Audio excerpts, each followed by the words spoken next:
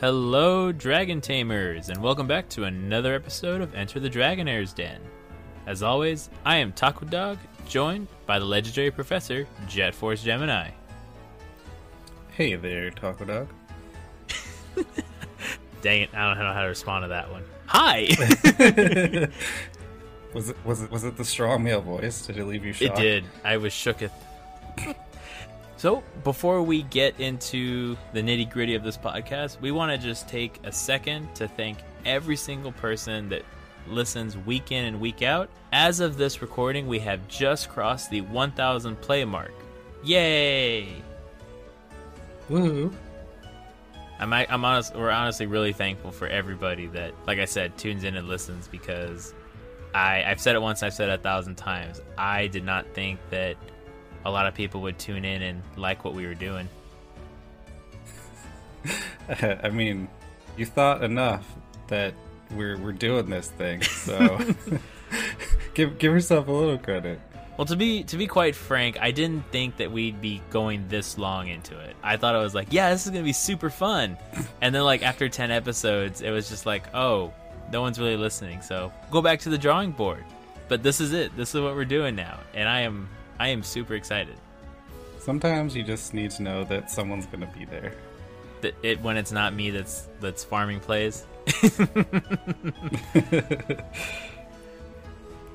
Honest to goodness listeners. Yeah. So, if you're new around here, welcome. We are a Pokemon Go PvP podcast that centers around the Silph Arena's grassroots esport known as Factions, covering the lower tiers from Open all the way up to Bronze tier. If you're not new around here, well, I hope you're enjoying the break that the Silph Arena has put us on after the 4th bout.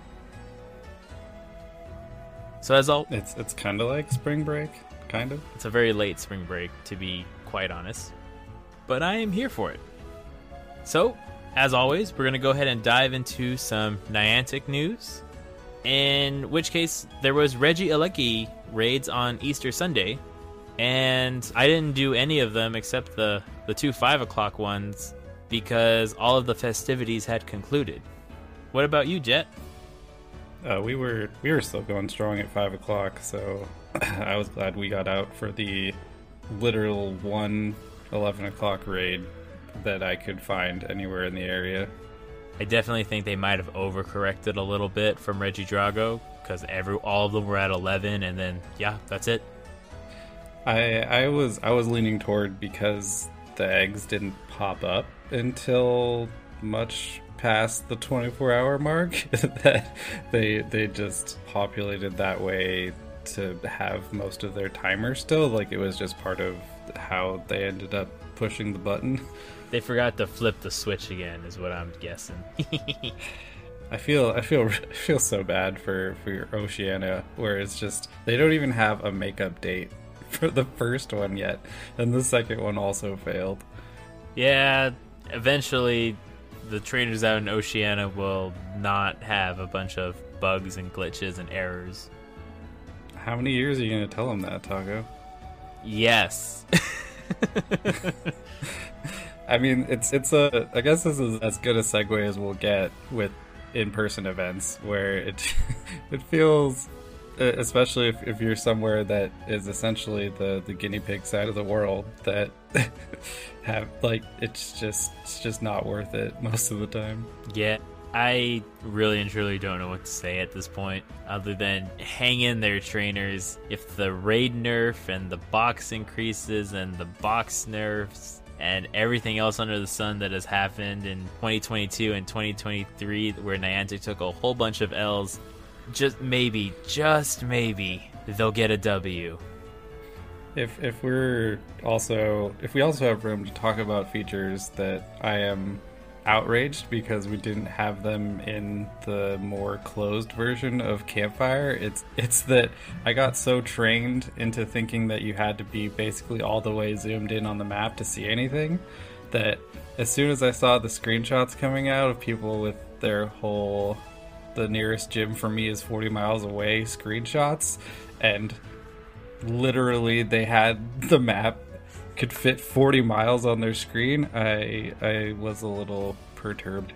I could see how that would be a little upsetting, especially because, well, Niantic also rolled out Campfire for globally for everybody now. It's no longer in a quote-unquote closed beta, or forever in beta, I guess. But the main issue I'm having with it is so I have the notification set to friends or nearby. But for some reason, I'm still going to get a notification that somebody lit a flare at a gym 5 kilometers away. And I know that's really easy to do on a bicycle, but... yeah, what is nearby? Well, for me... Can I decide what nearby is? So for me, nearby is like 3 kilometers or less. For the Americans, you punch that into Google. It's like 2 3/4 of a mile. But anyway, semantics aside, that's pretty nearby. But like putting a flare 5 kilometers away and getting a notification for it to where I either have to A, get in a vehicle and drive over, or B, get in a bicycle and ride over, I have no problem doing either. But it's just like, no, that's not nearby. If I have to ride or drive across town, that's a trip. I might as well get groceries or get some food while I'm out there. That's my only gripe about Campfire. Or my biggest gripe of Campfire right now. We'll go with that. I guess I'll provide potentially another plus. Okay. to those nearby notifications. Like obviously I'm ignoring most of them because there's way too many, but just the amount of new names that I'm seeing as far as I feel like for a while I could tell you with some confidence that I figured that I knew most of the community, and just to go through an entire holiday weekend of seeing one name I recognized, Light of Flare, is just like, okay, so this could be really helpful for the people that never made the Discord transition, I guess, but just kind of that reminder of how many players there are that really haven't engaged with the community aspect yet, and maybe this will work for them, or maybe they'll I did also see an article header about people getting mugged responding to flares. Oh. Where it's like, oh good, it's lures all over again. It's 2016 again. Yeah. It's like, oh, we learned nothing. Good. Or the people that were going to use it for evil have jumped on it within the first day. Good. This is why we can't have nice things. That's all I'm going to say. Yeah. Well, and just like the response from the article, or even, I mean, there's no official Niantic response because, you know, why would they give themselves, or like act like anything isn't going according to plan? But the response from the article is just like, plan to attend these things in a group, and if you're like, the people who need this the most are the solo players. So it's like, I require a body protector to play Pokemon Go. Or at least have a quick getaway. That's all I'm going to say on that. Yeah, you know, just Iron Man it. No big deal. I did meet a few people, and there was some new players in the park area that don't abide by the treaty that we set.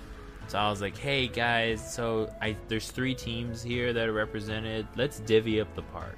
And they're like, oh, we just thought if it was any team and we just wanted to get coins. And I'm like, oh, don't worry. I also think that as well. But you know, there's 3 teams here and there's 18 people here. Let's divvy this up to make sure that everybody at least gets coins, you know? Like 8 hours, we'll knock you out. We'll let the next team go in. But I will let you know that if you try to throw me out after 10 minutes, I will get on my bicycle and come back. And I see you you're in walking, so I can move back out here faster than you can walk over here and not break a sweat. Well, and I mean, you bring up a good point that I was thinking about also with all this, where it's easy to forget in the pre-COVID world how much elitism there was just even around raiding. Like I'll table the gymming part because it is what it is. But even even after losing the team related aspect of raids, like it feels like such a step backward as a community. Like it really felt like, oh, we can include everyone because I know that I can assemble an Avengers scenario and just make sure that we get the raid done, and then I don't care if there's some level 20s jumping in or whatever. Right. But now I guess to circle back to Campfire, like I did the 11 o'clock raid right at 11 and then went home to, you know, like keep prepping for actual Easter stuff, and I was seeing notifications from that gym all the way up until 11:29 of people that just didn't understand the culture, right? Like if you're not a person that played, and especially if you didn't do EX raids where that was just the understanding, was unless you have a big enough group to do it and you're like in communication with them, like your go-to solution is be there 5 minutes ahead so that you can definitely get in that first lobby. Yeah, I'm not gonna lie, on a bicycle, trying to get everybody that's like walking to the gym, I kind of feel like a little bit of a herder sometimes. I'm like, come on, let's go, we got this. And they're like, who are you? And I'm like, I'm the guy that lit the flare that brought you all here. And they go, oh, you're Taco Dog. I'm like, yeah, hate me later, come on, let's go. I don't want, like, my biggest fear is making sure that my biggest fear is making sure that, or is seeing if somebody was unable to get to the raid because they were lollygagging too much. And they're like, why are you rushing us? And I was like, because watch, as soon as the timer hits 0, or the health reaches 0, we are all walking across the park to do the next one. And they go, wait, why are we doing that? That's so quick. And I said, we only have 30 minutes to do this thing. We can't just like lollygag a little bit. Like, come on, go. And so my little brother ended up going, like leading the group, and they're like, how do you get to the other side of the park? And I said, follow the trail. And I was just there on the bicycle, just like, come on, let's go. Kind of, it was like a little bit of a herding cat scenario. Mm-hmm. But I think I made some friends, and they're like, wow, this was really efficient. I said, yeah, I do this a lot. Yeah, it's like he's done this before. And they go, yeah, I'm on the Discord. We do a lot of raid stuff. We coordinate a lot, and we try to knock out as many raids as possible. And then a lot of people will go, oh, there's a Discord? I said, yeah. If you go here on Campfire, if you go to this community, we have a link to it here. So a lot of people ended up joining that day. But and to me, that's a perfect handoff. But you need point people like that in order to make it happen. And I wonder if it's not just... well, I don't know exactly how to finish my thought, but on the plus side, you have a map for everyone now, and I guess that was my other reaction to people saying like, oh, I only have one gym within 40 miles, is that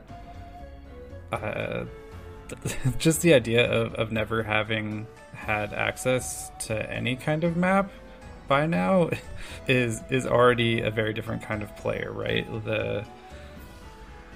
Even people who were doing kind of the large gym takeovers at least kind of had rudimentary maps that they were using, right? Yeah. And so them seeing all that information for the very first time, like I can see how that would be jarring. Like it's obviously a eye-opening experience, but I do hope that there's some just consideration made for rural players after this, where it ties back into what I was kind of getting at last time, where it's one thing if you limit the raids, it's another that, oh, so this will actually be my last thing, is I found out that just starting a raid counts as one of your 5 if you're doing a remote. So if you fail that raid, you and it's like your 5th of the day, you don't get to rejoin. Oh, that is awful. Yeah. So anyway, that's the kind of thing that needs to be tweaked like immediately, right? Like it needs to be 5 completed raids. Yeah. It needs to not be just, oh, you attempted, especially once they've made it more expensive. Like that had to be the worst feeling. Oh, I feel my heart goes out to those trainers that were unable to get their passes, and especially if it was after the fact. And if you try to willing to bet if you try to submit a ticket to Niantic, they're gonna go, here are some handy raid tips. Number 1, make sure you have enough players. Good luck, trainer. No, you can't get your money back. Haha. But no, that would be... Actually, no, I wouldn't put it past Niantic to do that. My goodwill with them has kind of been eroded a little too much this for 2023. But I'm not going to be too negative about it. We're going to focus on the positives here.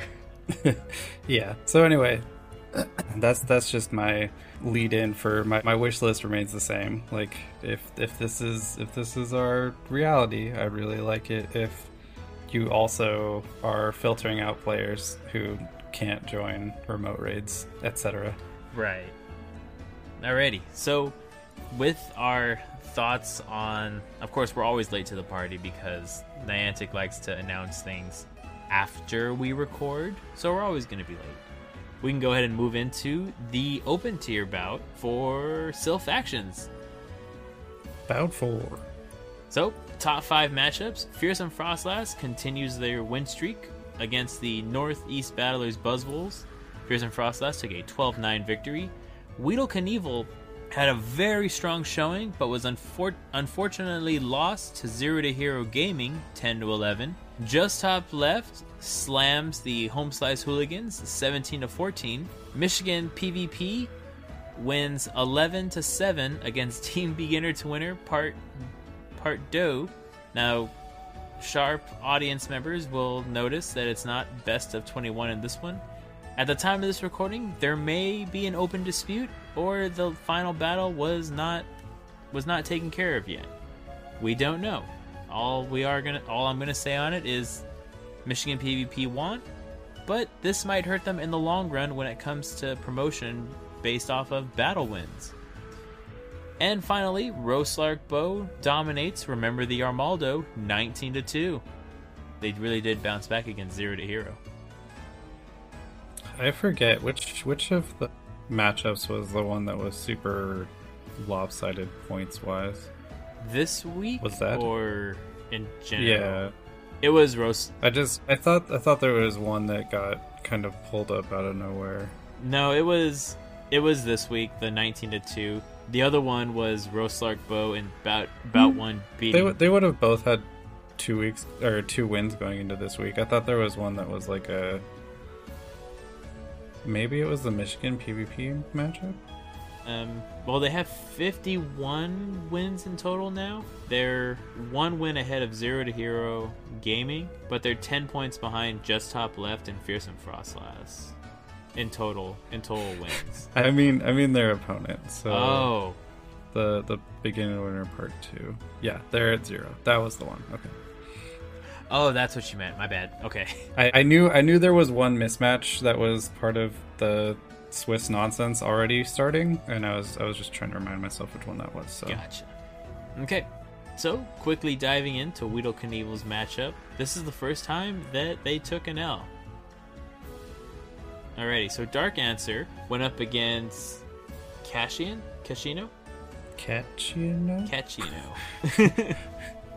Cachino 20.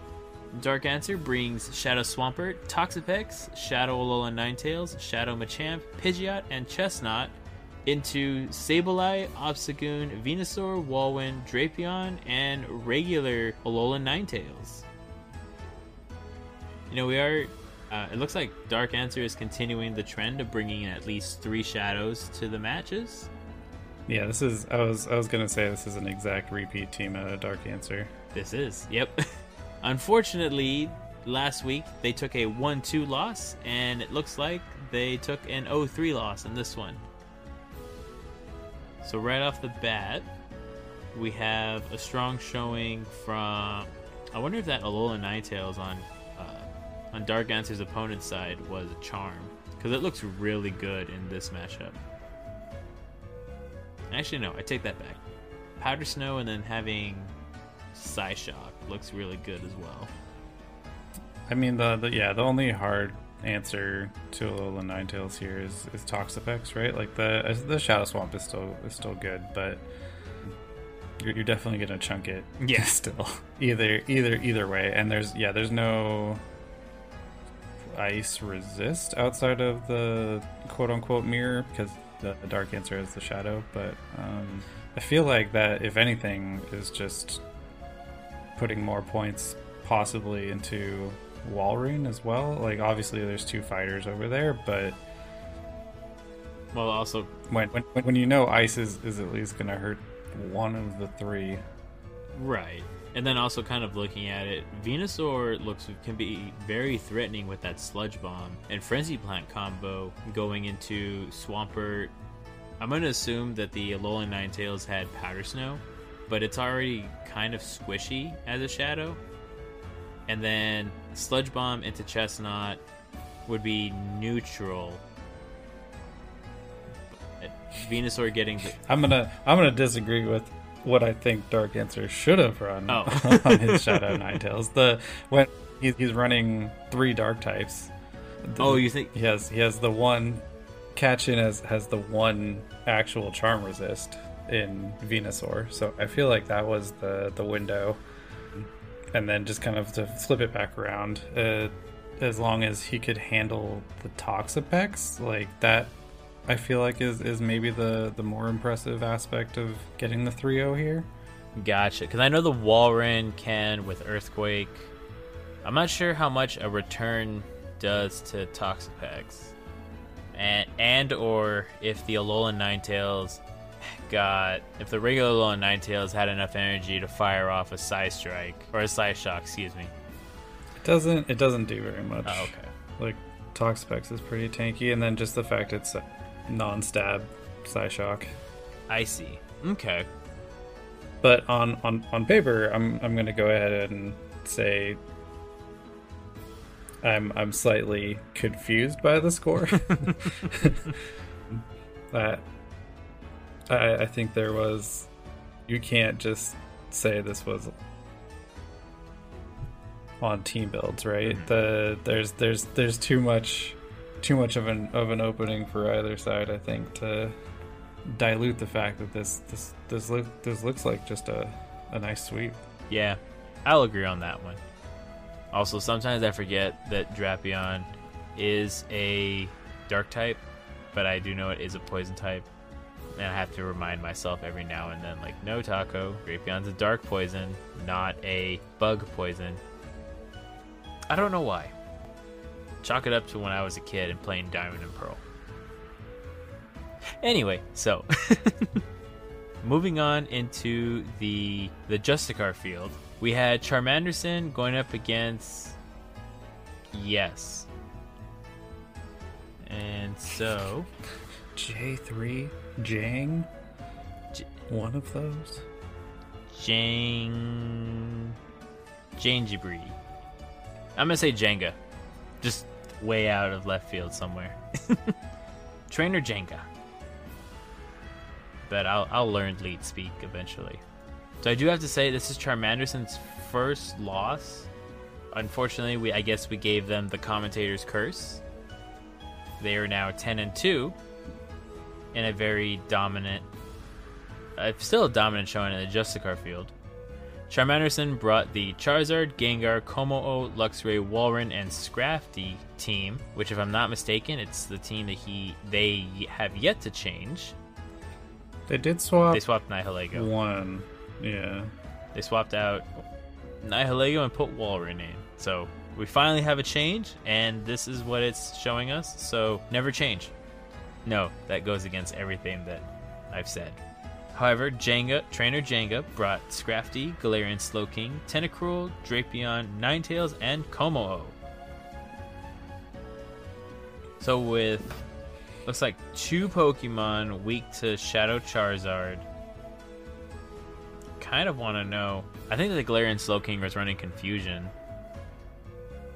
for the Gengar and Kommo-o. And then you really, on Charmanderson's side, the only definitive answer for Scrafty I'm seeing is either Kommo-o or opposing Scrafty, it looks like. I'm not seeing a hard answer for Luxray or Walrein. Well, maybe Walrein a little bit if you can. Well, Scrafty can check Walrein, can't it? Yeah, it's not a fast matchup or anything, but you get to ramp up with the pup. Gotcha. The one I'm surprised a little by, just that we're seeing more of in Justicar in general, is Ninetales, and it seems to be kind of a tankier replacement for Charizard now that the Slowkings have moved in, and then in some cases I've seen teams that are running both the Galarian Slowking and Slowbro. Yeah, kind of doubling up on that surf damage. And I'm wondering what, if anything, we can learn from the Ninetales showing up, like what they're trying to cover. It's like, obviously it's better into the electrics. The electrics and steel types, definitely. And you do have some moveset flexibility just with having the potential for like a Psyshock or a Solar Beam, but the only beam target I'm seeing is the Walrein. Unless they went, and that's already neutral to fire, so you're still good for overheat at that point, as far as I'm concerned. Yeah, I think Ninetales specifically is there. Correct me if I'm wrong, but grass types aren't allowed in Justicar. Oh gosh. Now I need to pull up the actual Justicar thing. So I'm gonna assume that they're not allowed. But Ninetales, it's just not specifically mentioned, but I mean there are grass types. I see. It's just that that's a secondary type. Oh. Okay. Anyways, so going back to this matchup, I want to say that what gave Trainer Jenga the victory was a combination of the Galarian Slowking, Kommo-o, and Scrafty as a safe switch. Because the Galarian Slowking just looks really, really good into Charmanderson's team if you can keep it away from the Scrafty. Now, if it's a Hex user and it builds up to the future sight, well then, heck, I guess that's a little bit better. I don't know. I'm getting some Swiss Army knife vibes from Galarian Slowking. Yeah, like I guess the Luxray matchup is okay, right?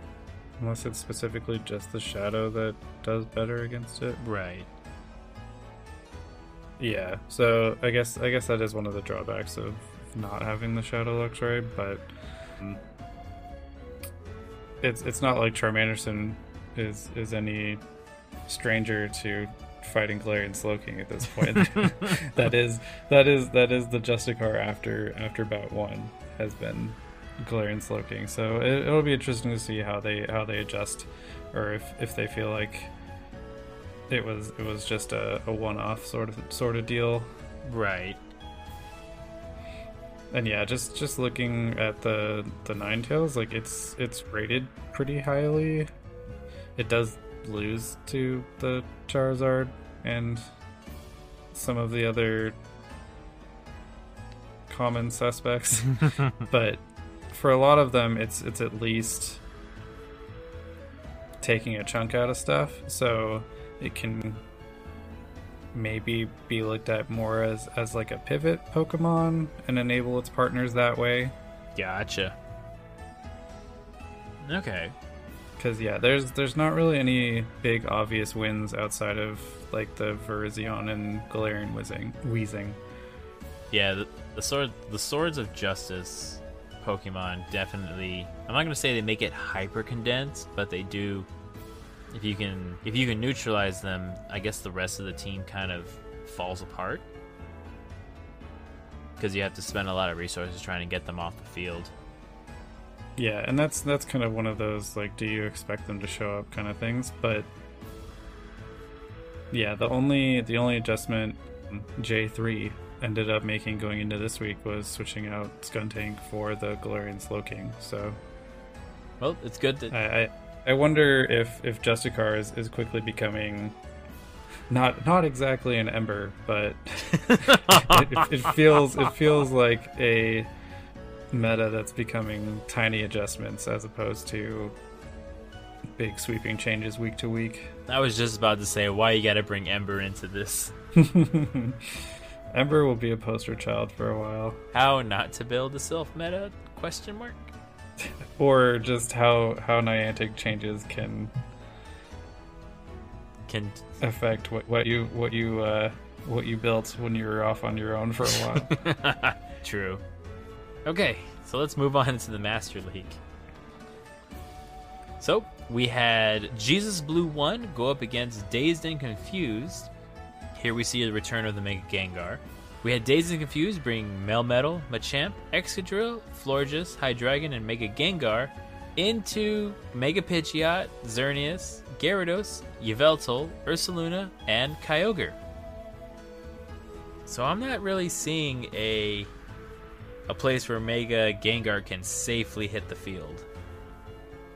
With looks like checks galore against Jesus Blue on Jesus Blue's side of the field. Yeah, this is the most dedicated Gengar counters we've seen lined up, I think. Like obviously the Gengar can still take some advantage of Xerneas especially, and then Ursaluna's kind of a weird one, and Kyogre is okay, but those Pokemon just have such high stats in general that they can still... Yeah, just kind of looking... I mean, Ursaluna and Mega Gengar matchup's a little weird because you both are doing double resisted damage to each other, but Ursaluna has access to high horsepower, whereas Mega Gengar has to build up to either do a Focus Blast or just kind of... Sludge Bomb, probably. I mean, it does generate energy faster, but yeah. I mean, yeah, even Sludge Bomb is resisted, so you have to go in for either Psychic or Focus Blast to hit for better than resisted. But yeah, even on that aspect, the Xerneas can do a lot of damage into Machamp. I had to think for a second. Yeah, it can do a lot of damage into Machamp. And even Ursaluna can do damage into Melmetal and Excadrill because they resist Excadrill's charge moves, and Melmetal, the only thing you have to worry about is that superpower. Into what? Oh, for when Melmetal builds up to the superpower, you have to kind of watch out.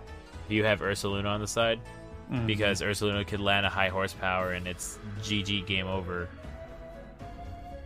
I do like how the steals were looking on Dazed and Confused side. Yeah, I have to give that. And then Kyogre can also kind of double up on Excadrill a little bit. I wonder what Shadow Machamp can do here. Doesn't look like it can do much. If it has access to Bullet Punch, it can give a lot of fast move pressure on Xerneas. But if it has counter, it can go neutral into Mega Pidgeot and super effective into Ursaluna. Yeah, it's also an okay pick outside of the Pidgeot Xerneas, so obviously it gets a little outbulked by the Kyogre, but at least it's worth good chip into most of the team, which is nice. Okay. But man, the fact that Dazed and Confused was still able to pull off a victory without the use of Mega Gengar, I find that really impressive. Yeah, and I wonder if that becomes a little bit of a dare, right? Like when you're looking at essentially half of the team being dedicated Mega Gengar answers, it's like, you won't bring it. Watch me. Yeah, and then, it can turn into that scenario of you get too comfortable assuming that it won't show up, and when it does, turns out it can still do damage. Yeah, that's the scary part for me. But alrighty, so that is a good a good wrap up of that one. You ready to move on into the Arcana slots? Yeah, let's I hadn't even opened it yet. I was gonna say let's see how many tyrants we see. I started laughing because of course there's 2 in the first matchup. Well, there's 3 in total. Not to play spoiler for you. Well, I see 4. 1 made it into Catacomb, but we can go back. We won't talk about that yet. So in the first Arcana match, Flywalker went up against Skotan 5-1. Flywalker brings Shadow Honchkrow to be the glassiest of glassiness. Haunter, Malamar, Superior... Next to Haunter. I bet this team got an F in bulk just from these 2 Pokemon by themselves. I have to say that at least. Malamar, Superior, Pelipper, and Tyrant into Malamar, Chestnut, Tyrant, Mew, Pelipper, and Defense Form Deoxys. Wow. And the scary part is Flywalker was able to win with the super hyper attack weighted team.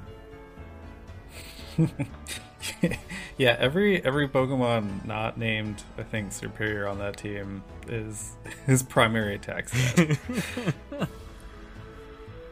So, but when the 3 shared Pokemon between the 2 teams are Malamar, Tyrant, and Pelipper, that's something. Oh my goodness. However, actually diving into this a little bit, Honchkrow can do a lot of damage into Defense Form Deoxys and Mew with Snarl. Does it get Wing Attack? No, think good. So it doesn't get Wing Attack. That's a good thing. So with Snarl, it can really threaten the Mew. However, it does have access to Sky Attack and or Brave Bird. So do with what you will with that information. I choose life on this one. Haunter can also double resist the counters from Defense Form Deoxys, but it will only single resist the Chestnut, but it will take super effective damage into Malamar. Today I learned that Mew wins the 1 shield against Shadow Honchkrow. Does it really? If it's running Surf. That is some wild stuff. Surf does 62%. Yeah, like I said in the beginning, the glassiest of glass cannons. Well, I was surprised because again, Honchkrow is rated pretty highly, but then look at the key losses, and Gengar is also on that list. Where it seems like if you get outpaced to the second charge move, it doesn't matter what the charge move is, even a Shadow Punch will KO you. Should I laugh? I'm gonna laugh. That's okay. It is right on the nose as far as the damage on the sim, so could be a little IV dependent there, but man, yeah. Save your Honchkrows for... This is the time to use your Honchkrows. Especially if you're up against me. Yeah, the non... Don't put them in even shields. Unless you know you outpace. Fair. Okay. Wait, Superior also gets access to Aerial Ace, right? So hear me out. And this might be a bad idea. But Frenzy Plant, Aerial Ace, Superior. I think that's standard, yeah. Oh, it is? Oh, I thought it was always double grass or triple grass with Vine Whip, Frenzy Plant, and like Leaf Storm or something. Gets Leaf Tornado, which is the grass Octazooka. Okay. And I mean, it can be a lot of fun. I've played that in the past, but it's kind of like living and dying on the coin flip. Oh. And here that even as bad as Aerial Ace is, it gives you enough coverage to be worth it. Well, I was going to say, because you can use Aerial Ace to dish out a lot of damage onto that Chestnut that would take double super effective damage. Yeah, exactly. That was my only thought behind it. And then, of course, Frenzy Plant for Malamar, Tyrant, Pelipper. Yeah, Friendly Plant is still an incredible move, and it's the bulkiest Pokemon on his team. So That's not saying much. I like. Yeah, today it's not saying much, but I mean, yeah, Superior is bulky in general, and when you add Frenzy Plant to that, it's a nice little Pokemon. The problem is obviously there's a few things that can hardwall it, and luckily they're not really here. so I mean, you're gonna get a good amount of mileage out of Superior, and just based on this build, I think most of the time you were forced to bring it anyway, just to have a pivot that wouldn't die immediately. Like Tyrant is famously just good enough for this meta, right? Where there's a lot of its matchups where it ends up winning a CMP die and KOing with Dragon Claw, which is it kind of is the one shield hero, similar to in the Polkadot Cup how the Swoobat is looking. Like, I will build a Swoobat just to spite you, and I will bring it to all 3 of my games just to prove a point. Okay. Like I did with Beware when they said, I don't know if Beware is that good. Does it really deserve number 1? And the only thing I ever did was superpower, go Burr. Enough said. I think the world learned its lesson about Beware. Yes, it did. And you know, I'm still that crazy person that, oh yeah, there's some, don't you have to bait with Beware? It doesn't have bait moves. You just superpower. It's like that old YouTuber says, just use Fireball. Just Fireball everything. Just Fireball. Explosion. And this one, just Superpower. That's it. That's how you play Beware. Anyway, I think there were good options as soon as you factor in that the Superior is looking pretty good. And there's almost no reason not to run Superior Pelipper, and then you can kind of fill in the blank with whichever of your spicy attack picks you want in the back. Let's say for simplicity's sake, they use Shadow Honchkrow with Dark Pulse and Brave Bird. I think they want Sky Attack. Okay, Dark Pulse Sky. Doesn't really matter at this point. I think Sky Attack can nearly one-shot a Tyrant with the Shadow bonus and Stab. I mean, maybe you're right. Maybe you just maybe you treat it like Beware. You just it's only the new. And there's no self-debuffing, so you can do it every single time. But yeah, I feel like you had to catch the rotation on Scotland's end to make that work, and so getting a win there, I think, was impressive. Yeah, that's very true. Okay, let's move into the second Arcana slot. We had Dubzilla go up against Elizabeth Emmy. So Dubzilla brought Tyrant, Haunter, Ferrothorn, Jumpluff, Mew, and Runerigus into Gyarados, Mew, Pelipper, Cofagrigus, Chestnut, and Malamar. Dubzilla was able to take a 3-0 sweep on this one. And let's see. Double Ghost, Double Grass into Double Water. I think this one came down to which lineups it was able to do. And you know that Ferrothorn had to be running Thunder. And then Jumpluff for Chestnut. Yeah, the grasses look really good for Dubzilla. Actually, you could essentially win with just Ferrothorn and Jumpluff, and then put Mew in as a Swiss Army knife, or Runerigus to soften them up, or even go the Tyrant route. Like there's nothing that it won't take a good chunk out of either. Yeah, I hate Tyrant in the Arcana field just because neutral are better.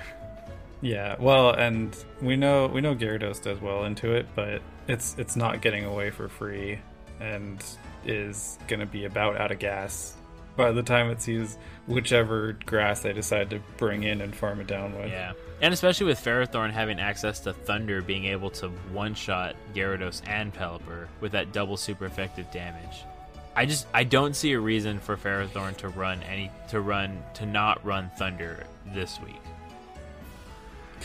Yeah, I mean, just to have neutral into Chestnut would be the argument, I think, for going the steel route. But I mean, the only thing you really have to watch out for is Malamar with superpower, and maybe Mew if it brought Flame Charge, or any other fire move, for that matter. Yeah, and like Pelipper and Kofa are okay. Like, it's not like they're gonna slouch, but it feels like Elizabeth had to run Kofa. Does Tyrant get access to Crunch? I don't think so. Okay. I think it's pretty locked in on its moveset. Okay, because I was gonna say if that would have been my second option, because my first option would be Haunter getting off those shadow punches, because you can outpace Cofagrigus. I believe you can get two shadow punches to one Dark Pulse or Shadow Ball, or get really close to it. Yeah, its only other moves are Tackle and Stomp, so that's why you never really see much variance out of Tyrant. The Crunch, though, Tyrantrum does have Crunch. Okay. That's fair. So in this case, we'll give Dubzil the win because they brought Double Grass and Mew. Or no, Haunter. I changed my answer to Haunter. Well, yeah, even just the Double Grass, I think, was the part that was difficult to deal with.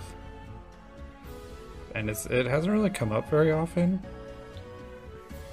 I see. That I can remember as, like, I know we've seen Ferrothorn. It's pretty neat that we're seeing a couple Chestnut. Like, obviously they're on the same team together, but Jumpluff also kind of joining in as one of those permeable between the fields Pokemon with both Arcana and Catacomb. Yeah, that's one thing I really like to see. I guess they wanted to do a quick segue. I think Self wanted to do fields that you can bring the same Pokemon across to make it like easier on resources. Or at least some crossover, right? Like, there are still enough distinctions to make them feel different, and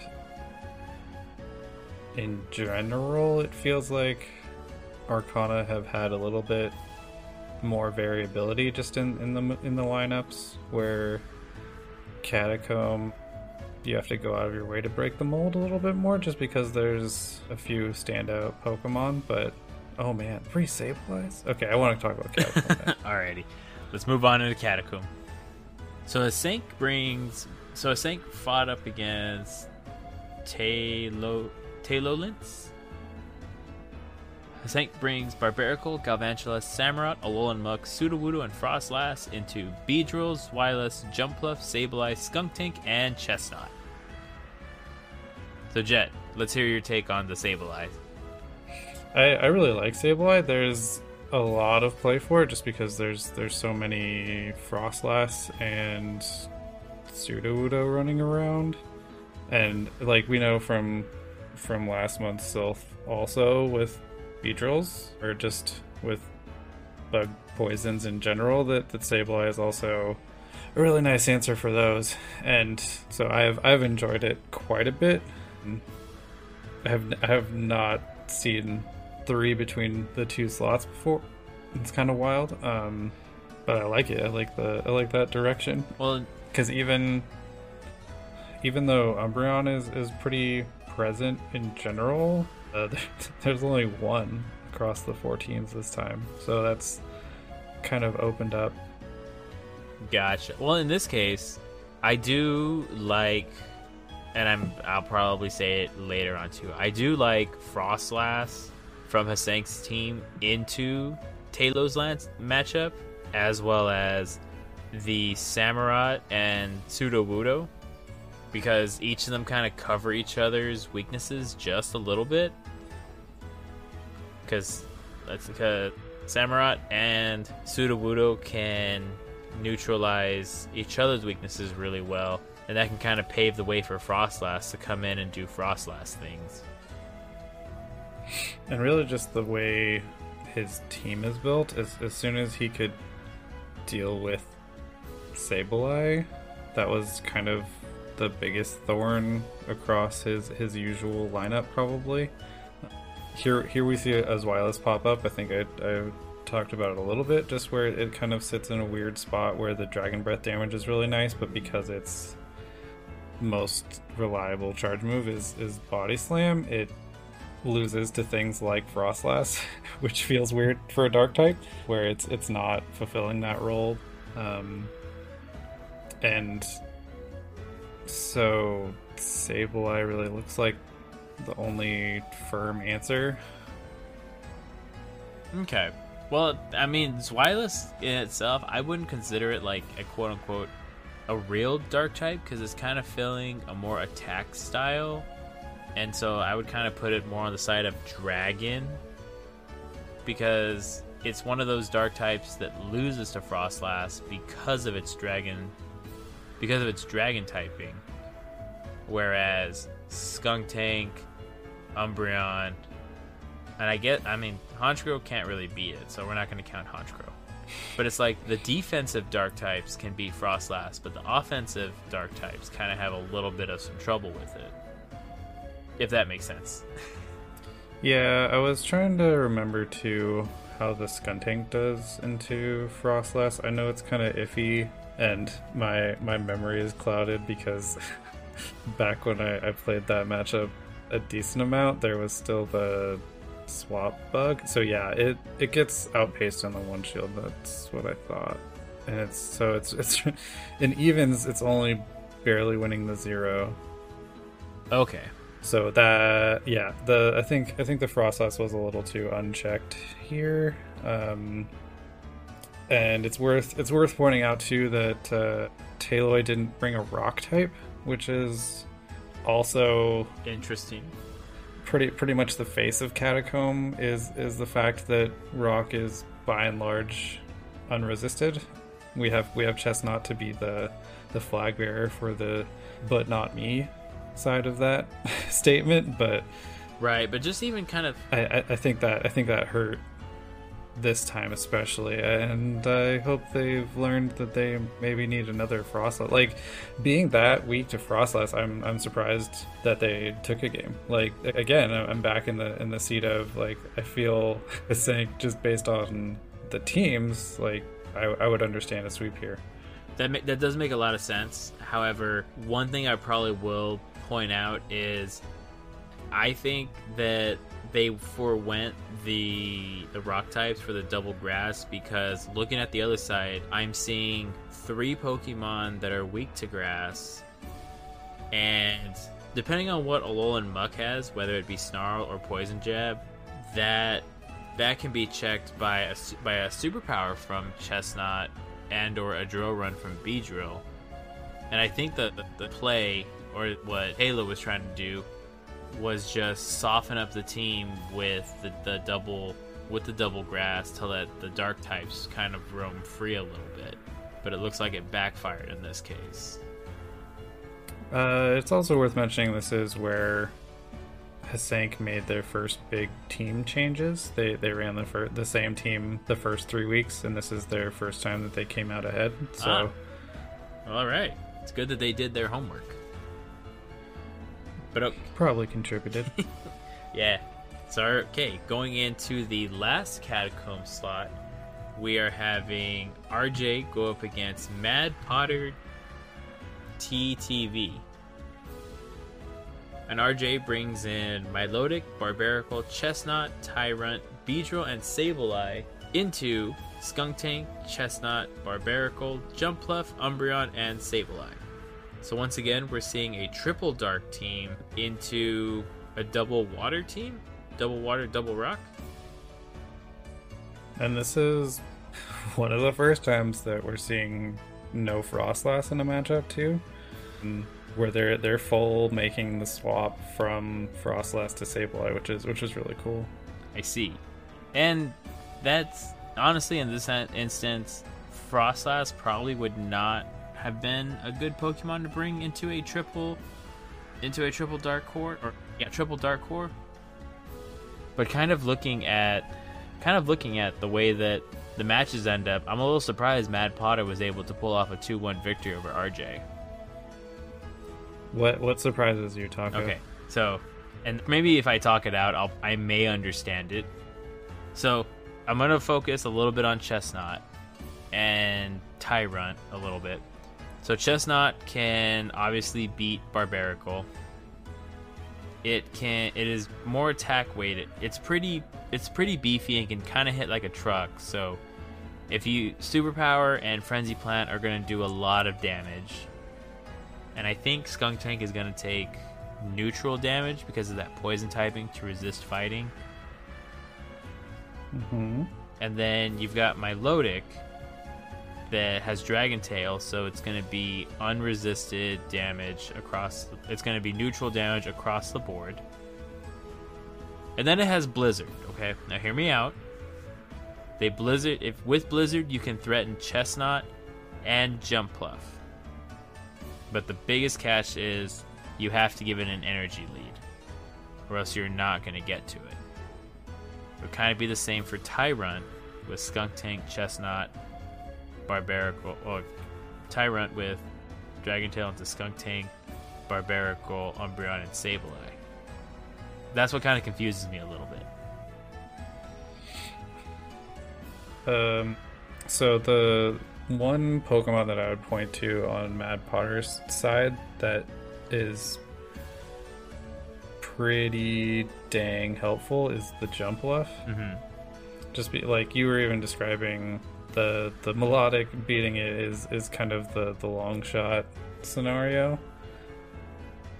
So Jumpluff into both Energy Ball and Acrobatics can beat Barbarical, Chestnut, Beedrill, Tyrunt,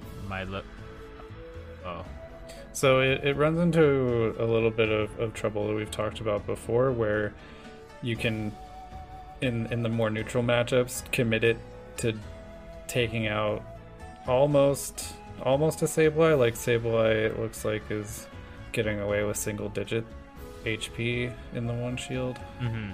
Yeah. But it loses the other shield scenarios. So that kind of becomes the showdown, right? similar to the reverse when we talked about the first Catacomb slot for Frostlass, kind of having a super good look into the team. It's the other way around for Mad Potter's Jumpluff here. Okay, that makes a lot more sense now. And then when you have Umbreon to back it up, you have the two tankiest Pokemon in the entire field standing next to each other. So you get a little bit more room to breathe. And when there's not an Umbreon on the other side, you can also feel pretty safe bringing your own Sableye. Well, all right then. So Mad Potter had a lot of bulk to deal with, or just to kind of feel safe, and it was really up to RJ to find a win con to break that veritable wall of HP. Okay, so today I learned. Alrighty, so fortunately, I'm really sad that Weedle Knievel was taking their first L of the season, but now kind of breaking down how they lost, I kind of understand why now, or why now. I don't know. I feel some kindred emotions. Losing 10-11 here, but we'll bring that up later in the episode. I'm still sad, but the show will go on. It's kind of just the name of the season for us. Yep. Okay, so as we mentioned at the top of the show, the Silpharina is currently on a break, so we don't know, and because Open is Swiss format, we don't know who they'll be fighting, but we can take some very educated guesses. So in the Swiss format, the top teams end up playing each other if they have the same amount of points. So in this case, there are 4 undefeated teams left. Just Top left, Fearsome Frostlass, Michigan PvP, and Zero to Hero. It is a thought process that Just Top left will play Michigan PvP, and Fearsome Frostlass will play Zero to Hero. Those are the only guaranteed ones, I think. Yeah, some version of those four teams playing each other is going to happen. And then don't even get me started on the one-loss teams. I will not. That's just going to be too difficult for me. No, it's good we had an even number at the top. Yep. So that's our wrap-up and semi-preview into Open. Ready to move on into Iron? Mm-hmm. All right. So in the Iron tier, the 2 undefeated teams have stayed undefeated in Sub-Zero and Grievard Underdogs. Both have won with a combined score of 28-14 or 14-7 apiece. Grievard Underdogs beat Naglorious Bastions 15-6, Sub-Zero over Island Guardians 13-8. The Queen Bees beat the recently relegated Swell Sprouts 12-9. Dojo Comrades get upset by NMPVP 9-12. Congrats to NMPVP, y'all are doing some awesome stuff. And finally, Gumi University beats Testudo Skills 14-6. Yeah, one team didn't set their lineups again. And it was in the Justicar field. Oops. Big oops. Okay, so let's move on to the Queen Bees slot. So, Bowling Bacon once again took up the Open Great League and brought Pelipper, Jellicent, Medicham, Frostlass, Alolan Ninetales, and Mew into Milwets, Registeel, Pidgeot, Trevenant, Surfetch, Jellicent, and Probopass. Not gonna lie, that Probopass is pretty wild. It's a fun variation on Double Steel that I'm sure is influenced by the fact that you can't use the normal combo of Registeel, G-Fisk. Yeah, Double Steel is an interesting play. But with Double Steel, Double Ghost, and a Flying, you've kind of got the old I dare you to bring the fighting type situation. Similar to the I dare you to bring the Gengar. That's fair, honestly. I was just bringing up the schedule for Iron Tier. So we have, let's see here. That Pidgeot and Trevenant and Jellicent is looking really good to make sure Medicham does not come out to play. I also like the Pidgeot being the bargain Noctowl in this team. Pidgeot? Where Milway's team really just, it looks like a, how can I change my team that I used for my Play Pokemon event to fit the points? How can I play Noctowl without playing Noctowl? Honestly, I'd probably make the argument that Pidgeot is better than Noctowl for the sole purpose that Pidgeot can debuff opponents, whereas Noctowl just hits hard. I mean, Noctowl, the real advantage is you have that neutral coverage into most things. So you can at least be dealing damage back where it's not just free farm for whatever comes in. If it's resisted to flying type. That does make sense. Like, just especially after the wing attack buff, like it was good before that, but after the buff, you're pretty much guaranteed 2 Shadow Balls still, which is crazy. But you know what we need? We need a Gust buff. If they're gonna keep treating it like a legacy move, then yeah, it needs some help. Needs some love. Or Pidgeot needs to get access to a neutral charge move. BRB looking at Pidgeot charge moves in Bulbapedia. Yeah, even just a non-flying charge move would be nice coverage options somewhere. But to focus in a little bit more, like, I think it's kind of a it's a little rough because it's like, yeah, you have the double ice to deal with things that would normally the flyers that would normally give Medicham trouble, but when you throw in Trevenant, that can also be an issue, and then they're staring down Double Steel. It starts to feel hard to bring those too, right? Yes, that's very true. So it looks like Milwood just had a lot of bench pressure that made Bowling Bacon kind of second guess herself. That's at least my thought process behind it. There's a lot of RPS where there are some big wins, big losses present on the table here. Yes, very much so.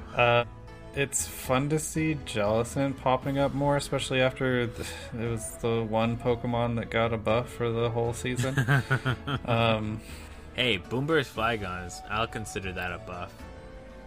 So I like the look of something like the Pelipper Jellicent team. Even just while you were reading off the team, though, I was thinking that some of these teams are also sounding like Ultra League lines, but... True. Yeah, there's Also, a crazy amount of steel pressure from Milway's team, man. Twister's a charge move in Pokemon Go, right? Yeah. Okay. It's bad. Make Twister a good It's not move good. and give it to Pidgeot. Or, yeah. My expectations are not high for whenever we get more updates, but I really hope they get back on track. Like that's one of my dreams is we have some updates like we did with Bug and Poison, just moving on to another type. I didn't even... Because I was like looking at Pidgeot's moves. I didn't even notice that. Like, it doesn't really get a lot of moves, and the only like decent move it gets is Steel Wing, but that's a fast move, so can't really. Given the choice between Steel Wing and Wing Attack, I'll take Wing Attack until they make Steel Wing a Wing Attack clone. oh man, do you imagine how happy Skarmory would be? Skarmory would be very, very happy. Anyway, my takeaway from this situation is both players were very much in the hot seat of needing to just get that alignment correct. you had very, very polarizing matchups here. That is very true. Okay, moving on to the Justicar.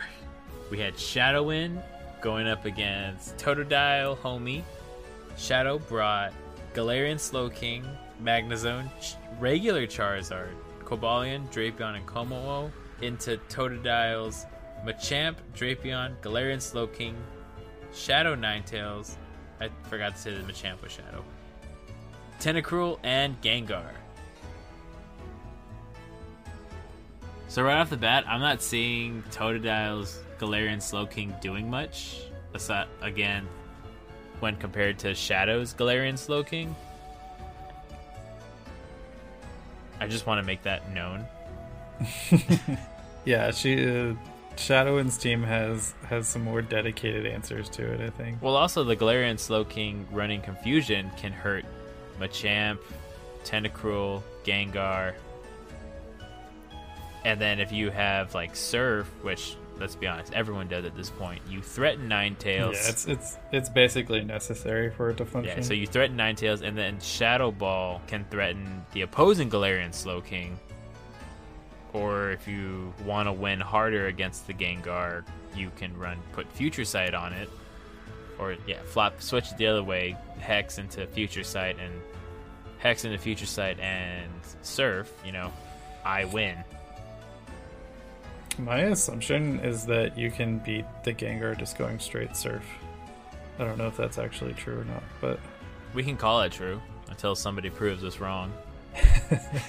I mean, I can check for myself fairly quickly. That works. I'll break down the rest of the team. Yeah, you don't even need to... Oh, you don't need Future Sight? You don't even need to throw a charge move. You just throw 5 Confusions. Oh. Alright then.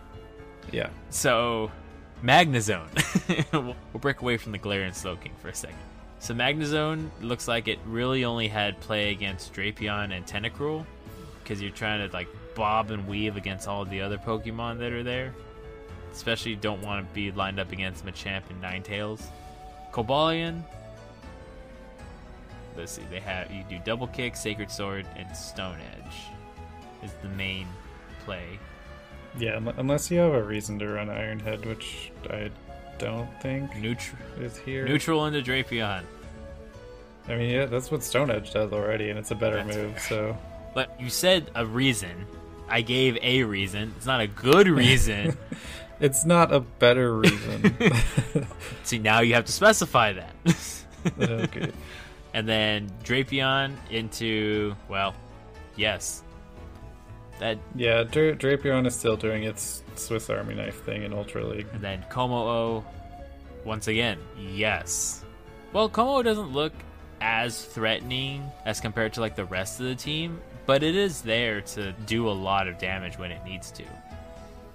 Well, yeah, on Shadow Inside, I think just that neutral dragon damage is nice because there's a few matchups in this particular round that are, again, pretty polarizing, and there's some of the stuff that makes me suspicious that Shadow Machamp wants to show up, or Shadow Ninetales even, and Kobo can help with both. That's fair. All right. It's like obviously Galarian Slowking can still deal with those, but it's kind of the shadows on Totodile's side or after the supporting cast, right? The steel types especially, and it's a good call when two of them show up. That is fair, honestly. Okay. And Charizard was okay again. Charizard wasn't a big quote unquote deal breaker, but it did enough. Yeah. Okay.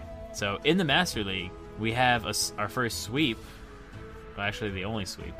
Haha. The only sweep. Emma 5 Cents beats Jiggly That's a name I haven't seen in a while. Emma 5 Cents brings the face of the faction. Yes. Emma 5 Cents was able to, or brought Mega Gengar, Gyarados, Swampert, Zekrom, Orange Flower, Florges, and Ursaluna. I don't know why I said the flower, but it's there. Into Jiggly's Mega Slowbro, Yveltal, Groudon, Snorlax, Zekrom, and Hisuian Avalugg. So that Swampert over there is looking really good. Swampert and Yveltal looked like they had a field day. So Swampert with Hydro Cannon into the Groudon, Swampert with Earthquake into the Zekrom, and Hisuian Avalugg, Zekrom into the Mega Slowbro, Yveltal opposing Zekrom, and the only thing that really needed to be kind of double teamed, quote unquote, would be the Snorlax.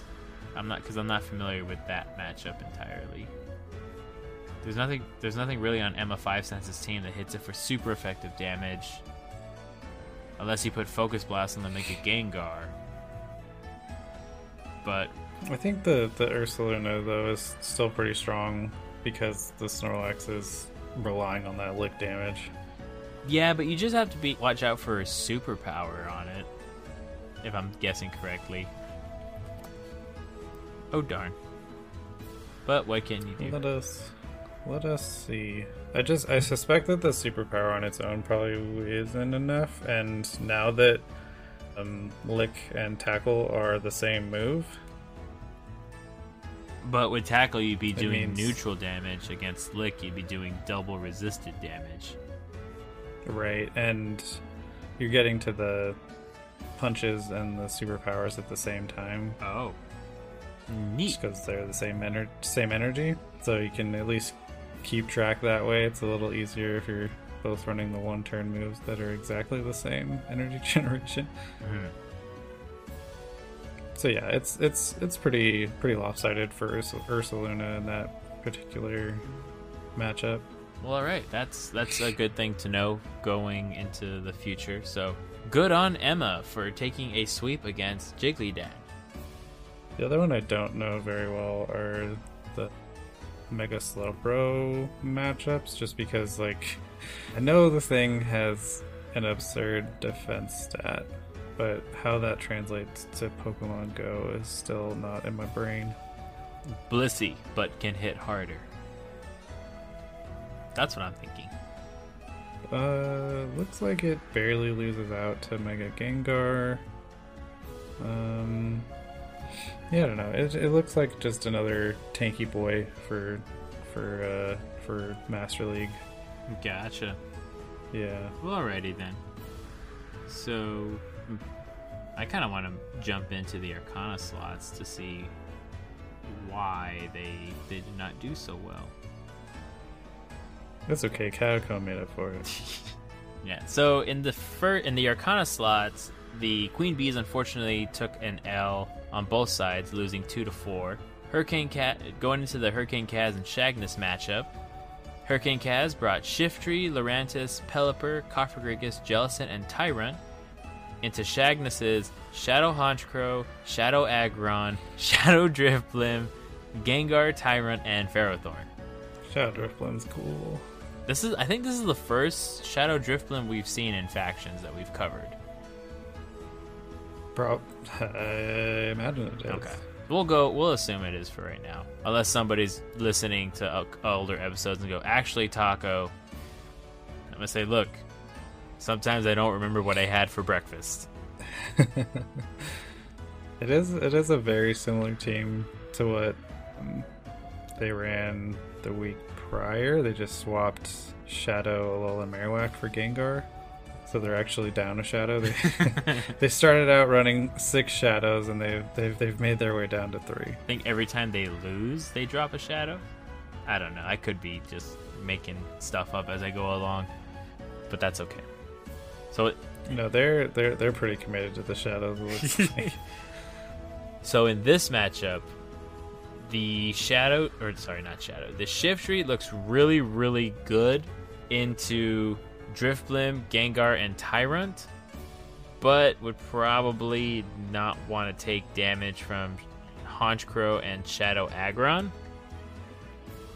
The Shadow Aggron's an interesting one too, just because those Dragon Tails can add up. Dragon Tail or Smackdown, I guess. I think in this case you would probably want to do Smackdown just to make sure that Pelipper never gets a charge move off. Because you would do a boatload of damage. I'm going to fact check myself on at the same time. It looks like the Shadow helps you pick up the Shiftry in the one shield. That? With Smackdown? Okay. Yeah. Well, okay, so I stand corrected. You can... So in the one shield, you can... Of course, if you're doing Meteor Beam Thunder... You can do 1 shield and win, or you can do 2 shields and win even harder with Shadow Aggron into Pelipper. And you still won't be at like a Meteor Beam or a Thunder. But if you run Heavy Slam, that's a different case. Nope. Well, you'll have enough for a Heavy Slam, but you only have to do 7 Smackdowns to destroy Pelipper.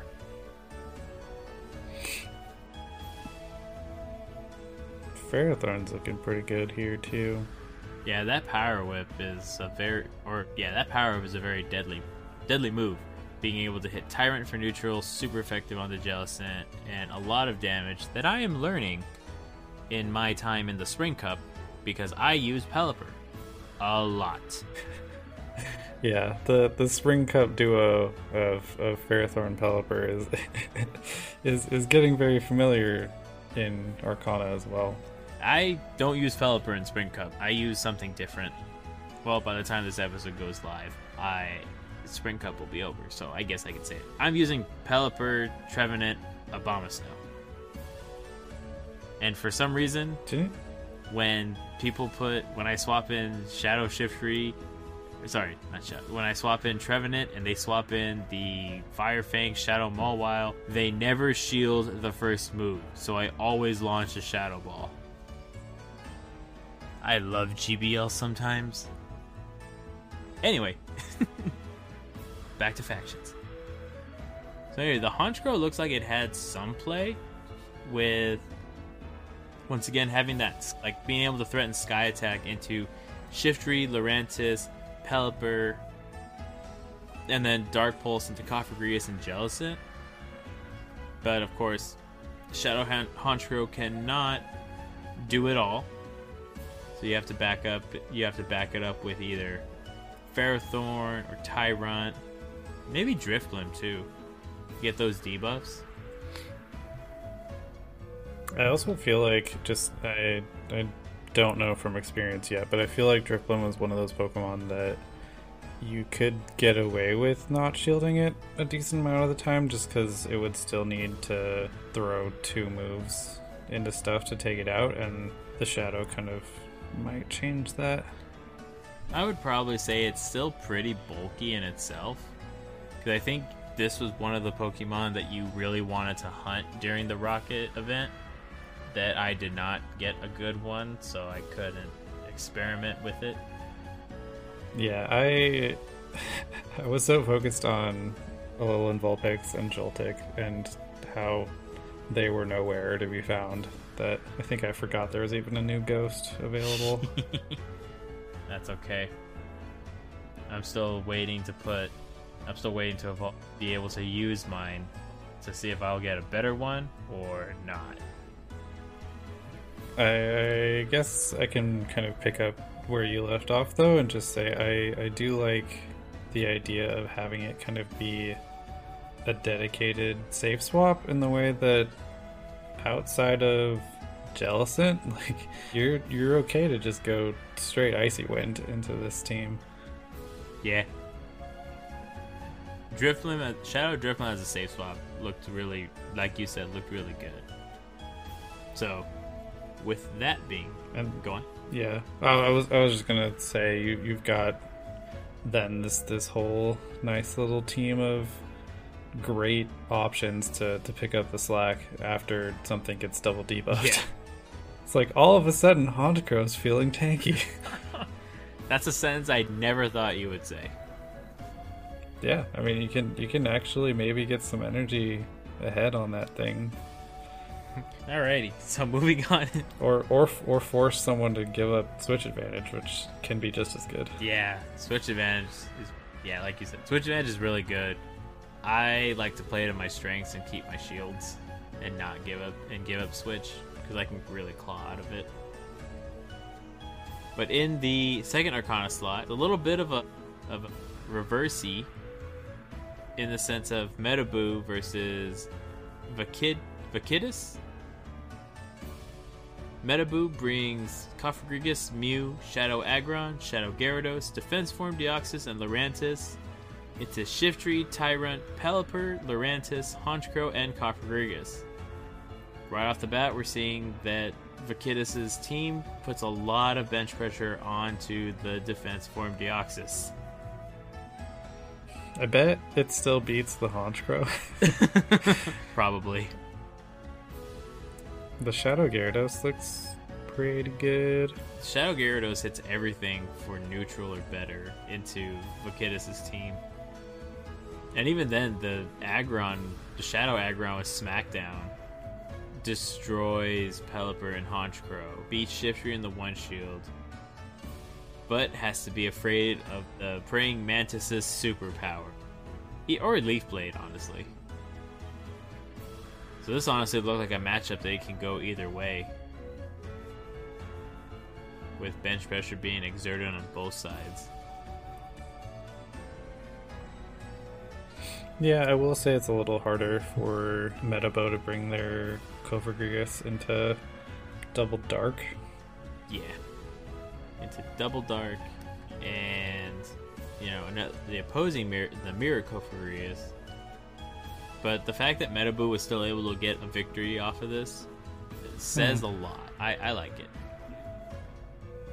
Yeah, I think it's tough when your two tanky options that are really adding the bulk to your team. Like, I don't think of Aggron really as a very bulky Pokemon, especially since it has the double weaknesses to a few things, and being that fully evolved Pokemon in Great League, like I feel like it just misses out on stats.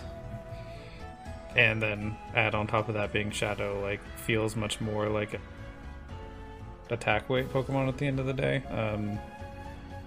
That the two Shadows look really strong, but then you have your safety net kind of stripped away. Yeah, that's true. Well, alrighty then. So that kind of covers the Arcana slot a little bit. Now let's show where they were able to get their points back. In Catacomb, we had Mama Climbs go up against Irod. Mama Climbs brings the Umbreon, Midnight Form Lycanroc, Samurott, Frostlass, Beedrill, and Chestnut into Alolan Graveler, Midnight Form Lycanroc, Barbaracle, Frostlass, Umbreon, and Vespiquen.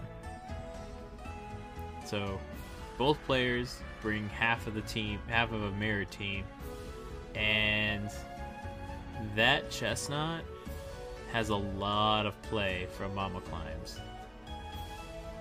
The Vespiquen is super fun though. I remember playing it in original Catacomb, and I've kind of been eyeing it just to see if there's potential for it still. And what's the verdict? It's extra fun in this particular matchup, right? Because they brought the logo Pokemon of the opposing team. Fair. And yeah, they've got a couple good targets here because it's such a hard wall to Chestnut, and then Beedrill also. Yeah, I can see that happening. But even with that, Vespiquen loses pretty hard to Frostlass. Or does it not? I mean, you have more Vespiquen experience than me. Yeah, well, I mean, it's a tankier bug in general, but it has that drawback of being one of the worst type combinations in the game, and especially in a rock meta when you're double weak to rock, it's pretty dicey. And pointing out its wins over Chestnut and Beedrill, like Frostlass is already doing that, so it's in some ways I wish it had like a lunge to justify it. It only has the attack buffing one. What is that one? Fellstinger? Yes.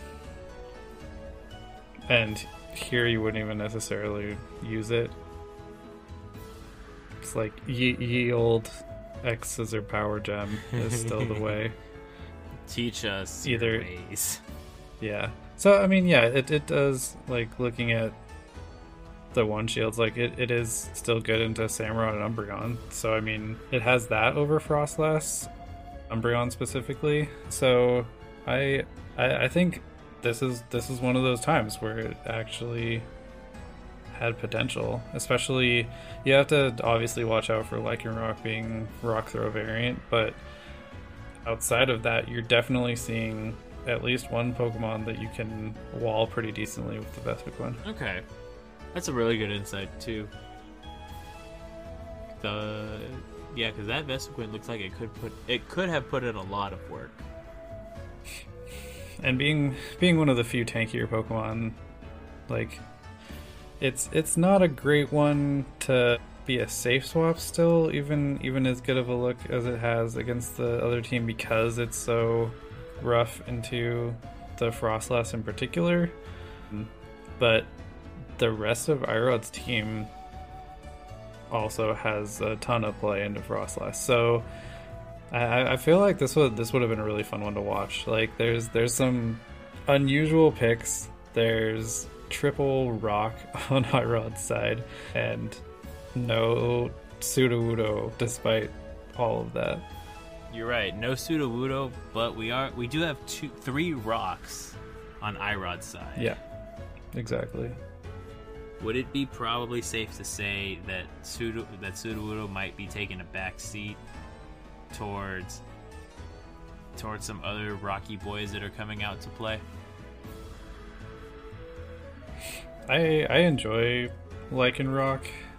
I think Sudowoodo is still overall the most reliable of the rocks and does things that the others can't, but obviously it's all about the supporting cast that you feel works to surprise your opponent that week, and that might be the bigger story, is why we're seeing more Sableye suddenly and fewer of both Frostlass and Sudowoodo. Is that's what everyone for the most part preps their team for. Okay. But yeah, this looks like it would have been such a cool match. I would have loved to have watched it, but such is the life of a wrap-up specialist. Yeah, I mean, and we've kind of danced around it, but the Lycanroc on Mama Climb's side, I think, was the thing that Irod had to overcome. Yeah, I would agree with that. With that counter Psychic Fang, I think Stone Edge. It was a very hard fought deal. But okay, moving on into DeFi 250's team and 10 Ryzen or Ryzen.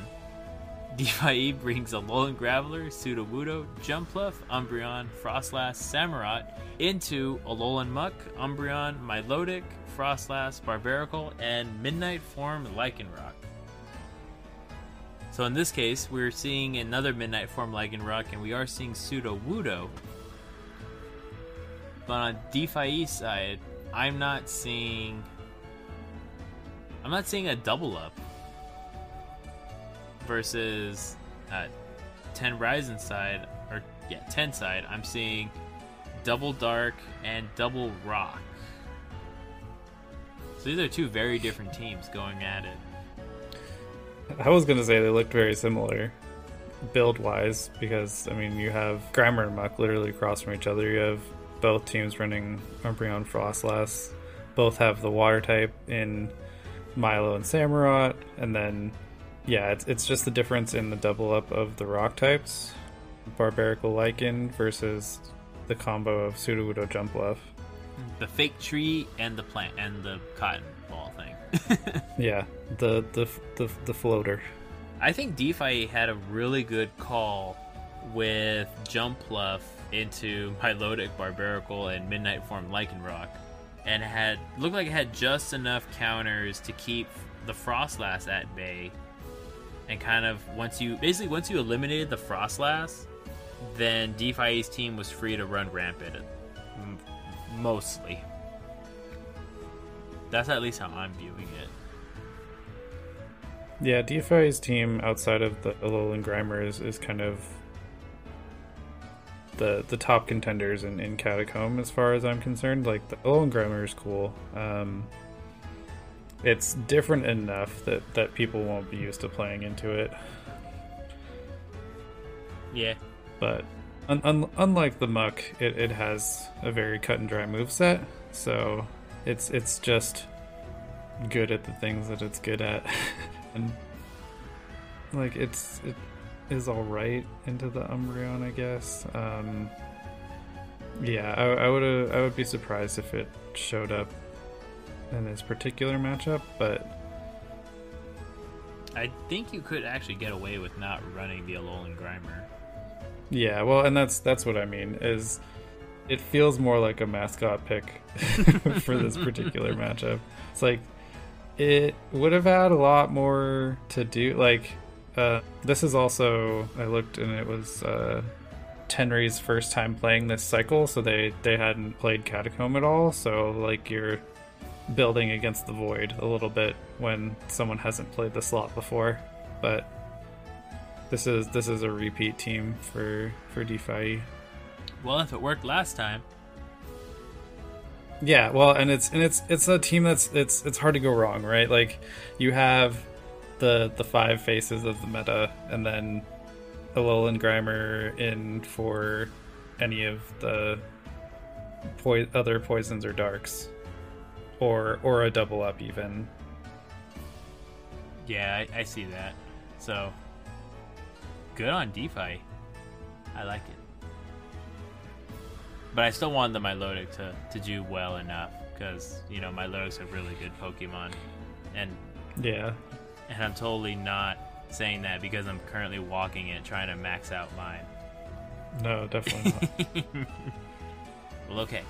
So while you were breaking down that team, or that part, I was able to pull up Bout 5 that's going on in 2 weeks from now. And you're not going to believe who is fighting who. But right now, I just kind of have to. I know. So in Bout 5, the 2 undefeated teams in Iron are going to square off in Greavard Underdogs and Sub-Zero. That is going to be a matchup. There will be one. The Queen Bees are going to be fighting Inglorious Bastodons. Dojo Comrades are fighting Island Guardians. Gumi University is fighting Swellsprouts. And Testudo Skills will be fighting NMPVP. If I'm not mistaken, I think Grievard and Sub-Zero have fought before. And I'm currently fact-checking myself. Yeah, I think that was their only other loss last cycle. They did. So last cycle, Grievard beat Sub-Zero 16-5. That was their only other loss. So that's going to be a good match to watch. Maybe Sub-Zero is going to be out for revenge, or they will be out for revenge.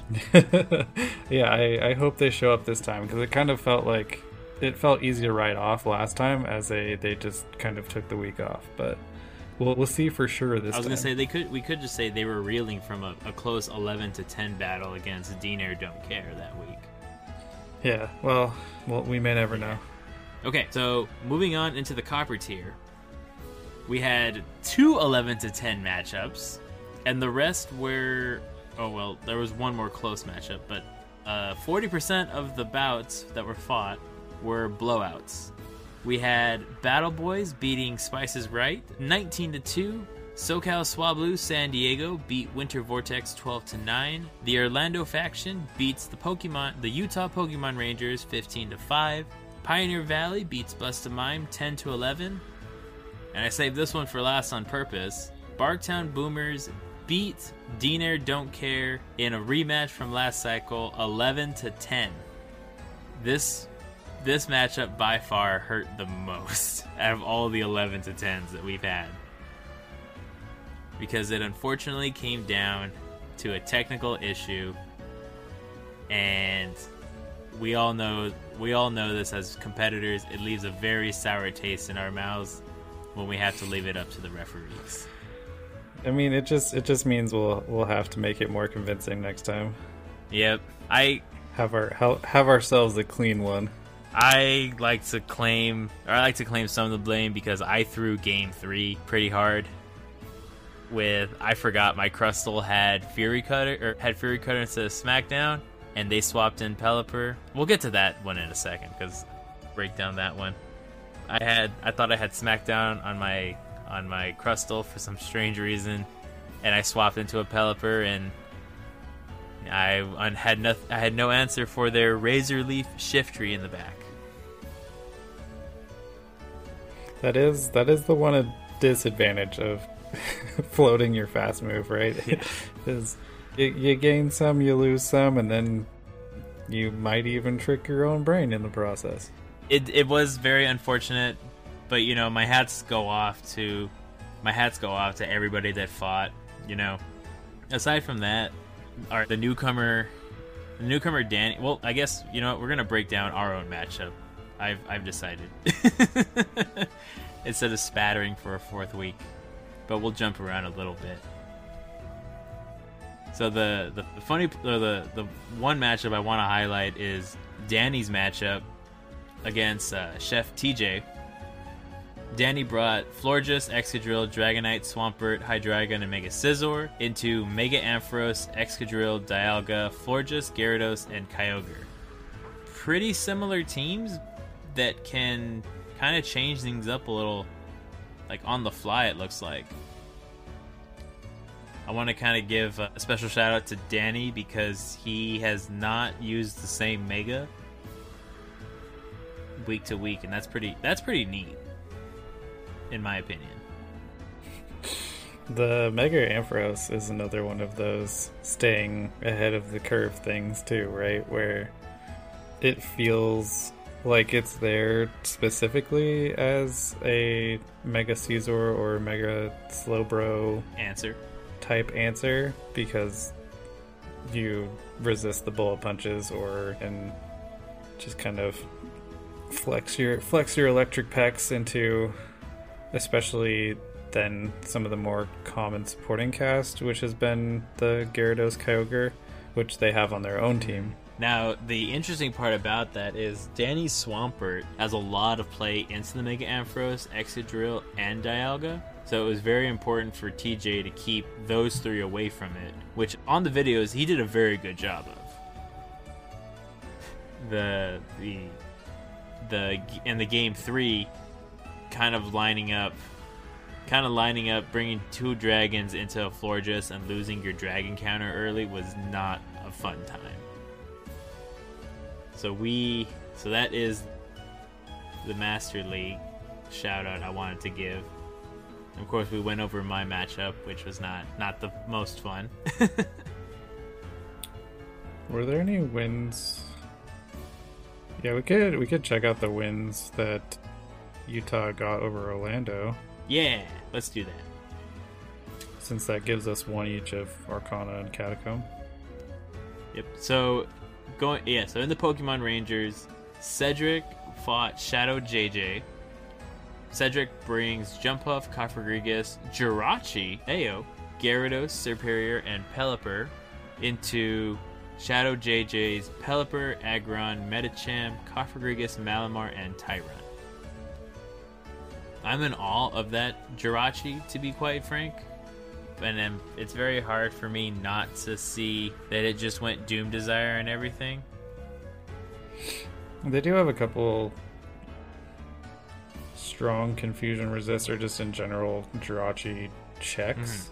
I doubt even the Pelipper matchup is clean, but obviously it helps a lot against the Tyrunt. It's pretty okay into the Pelipper, at least for oh yeah, just barely enough. Okay, yeah, the one shield's all right for Pelipper. Okay. And yeah, that speaks to how good of a move Doom Desire is. It has very little to do with, and it doesn't debuff happen based on typings. It just doesn't debuff either. Yeah, it's just Jirachi's move, and it gets to be in some ways like the Metagross of Great League. True. But yeah, the Cofagrigus is such a hard answer. Same with Malamar. So you still have to float around like a good little wish maker. Yeah, because also having Pelipper in this case, Pelipper Jirachi is a really good play, and then you could have Jumpluff for extra bulk. It looks like that was kind of what sealed the victory for Cedric. Yeah, Serperior looks good again too. I'm impressed by the sweep. Like I don't feel like any of his Pokemon were dominant enough on their own to just say, "Oh yeah, it makes so much sense to me." But I do think Serperior had a lot of fun here. Oh yeah. It's just that Frenzy Plant hitting for neutral across the board is pretty handy. And in general, I like kind of the balance of the build as far as bulk goes on Cedric's side. Like I think that is going to be a difference maker, especially in Arcana. Oh yeah. And then I want to talk about the Glalie and Catacomb. There's a Glalie and Catacomb? There is a Glalie and Catacomb. Oh my goodness. Randomize Mystic. Random Mystic. Random Mystic Hick? Misty Chick? It could be Chick or Hick. It's Random Misty Chick. I'm gonna say Misty Chick. Well, I mean, okay. I'm gonna say it that instead of Mystic Hick. Goes up against 95th Reaper. Mystic Chick brings Chestnut, Glalie, Galvantula, Tyrunt, Jumpluff, and Umbreon into Reaper's Beedrill, Alolan Graveler, Sudowoodo, Jumpluff, Umbreon, and Frostlass. What is this?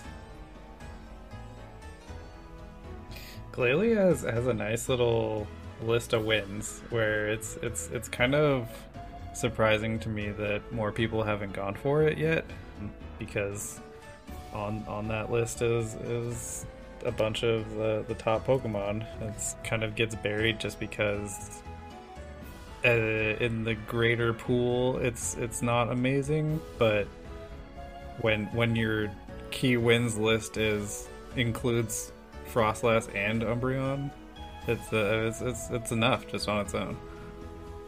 Right.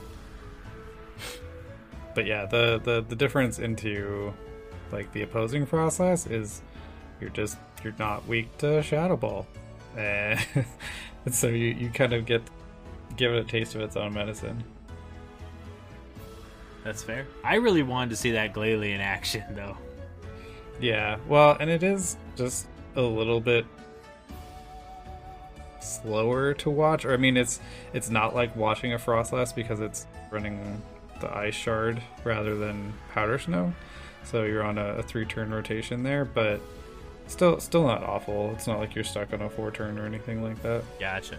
Yeah, it gives you Gyro Ball and Shadow Ball. Can you imagine if this thing got Explosion?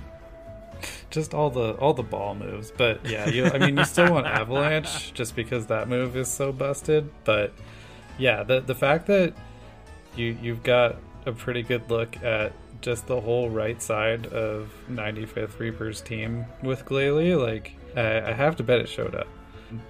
Obviously, tougher time into the double rock, but yeah, that just means that you're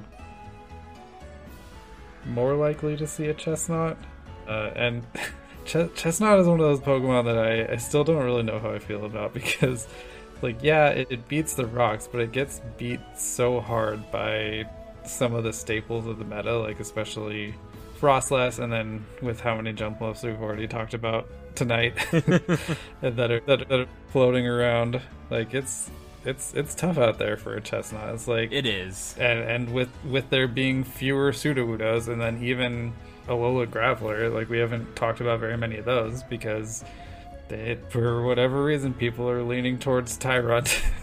Tyrunt bad. Stop running Tyrunt.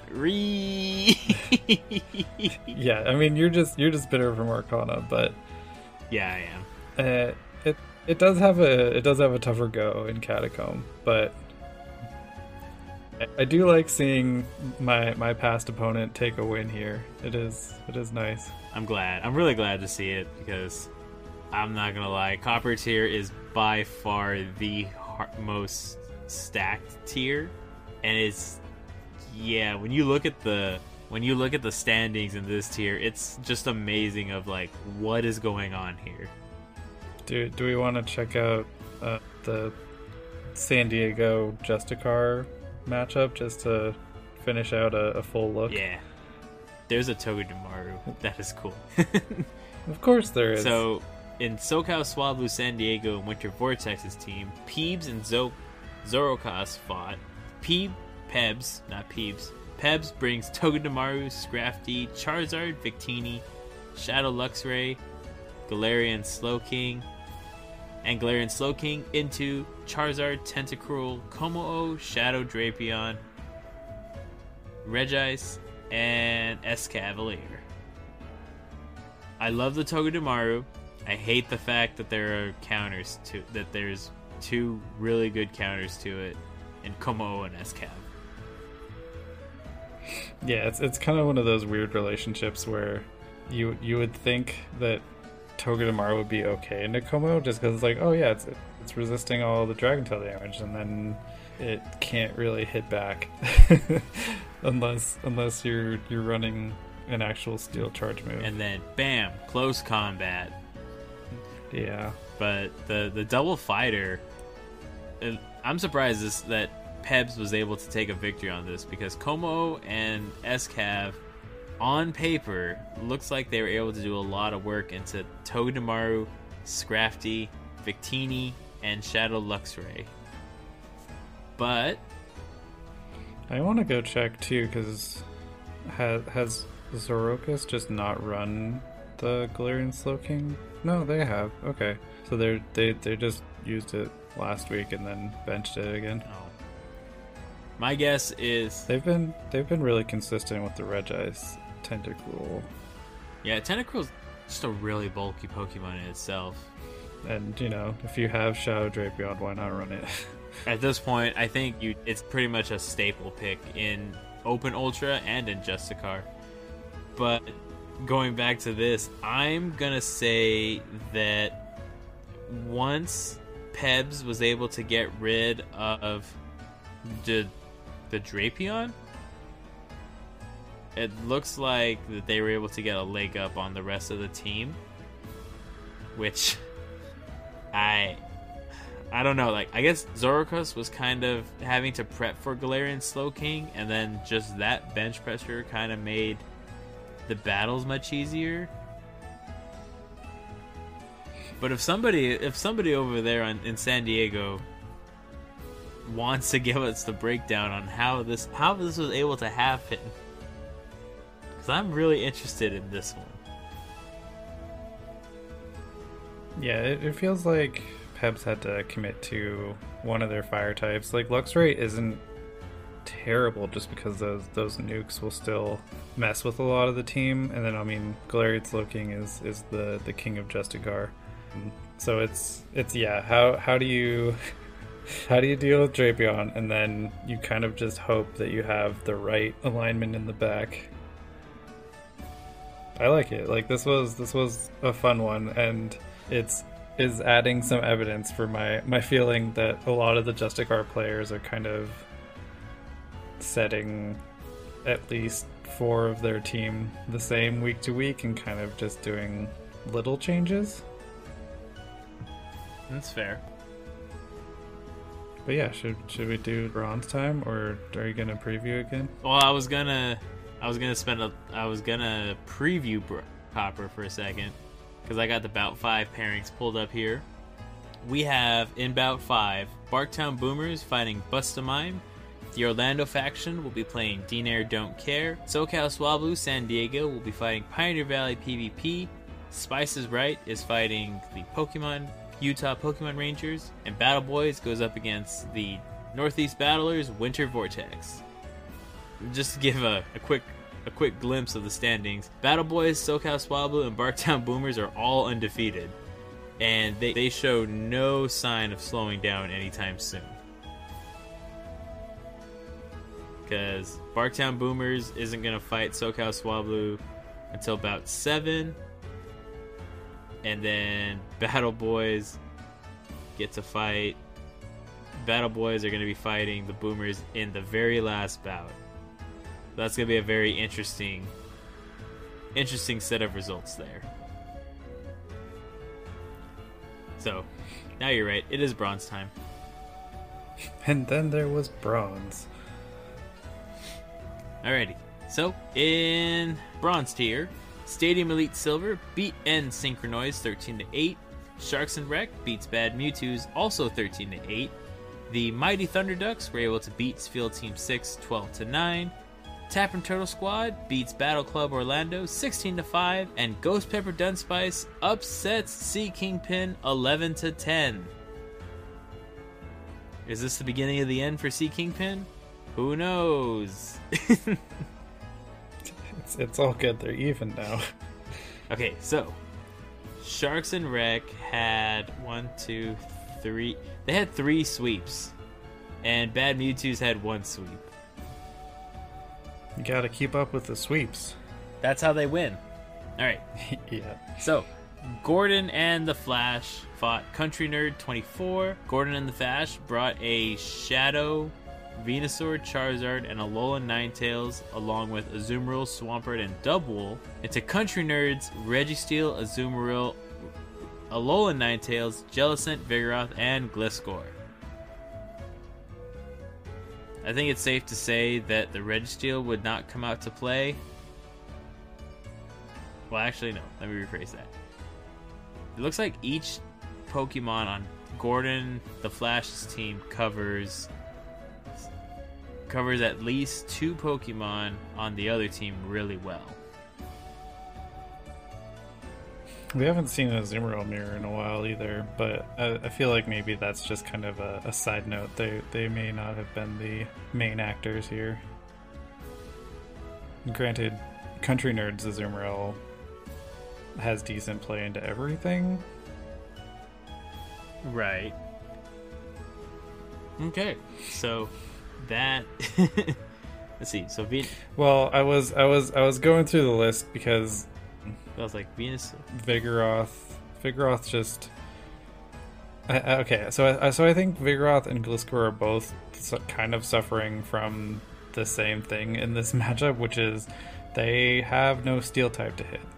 Vigoroth at least has the double, but and the fact that there are no ghost types then is kind of divisive, right? The Vigoroth gets a little better just because body slam spam into the shadows is always beneficial.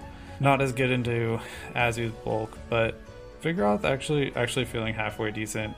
But yeah, Gliscor, the fact there are no steals and no ghosts kind of invalidates it a little bit. Yeah.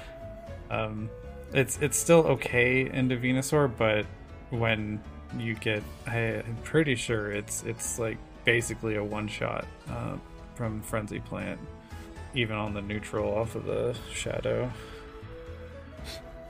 That is true, and unfortunately in this case, the only thing Gliscor can really dish out is neutral damage and the occasional earthquake on, let me pick something, Venusaur.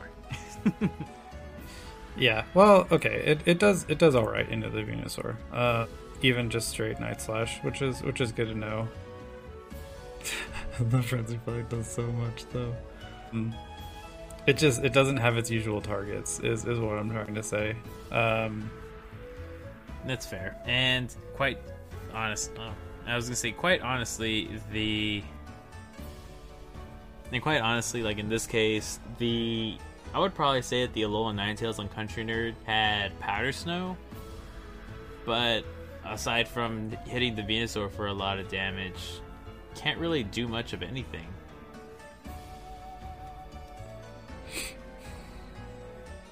Just with the overall kind of lack of bulk on Gordon the Flash's side, I will say that I still think the sweep is impressive. Like in general, sweeps are impressive, but with this particular matchup, I think you still had enough pressure. Like even if there weren't super comfortable matchups for Country Nerd, I think this is still a noteworthy showing from Gordon the Flash's side. Yep.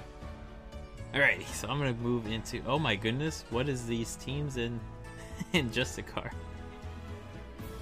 Alright, so in the Justicar field, Pokegains brings Shadow Luxray and Ampharos, and then Muck, Ninetales, Tentacruel, and Galarian Weezing into Yuri Avengers, Scrafty, Zekrom, Shadow Magnezone, Shadow Charizard, Shadow Drapion, and Como.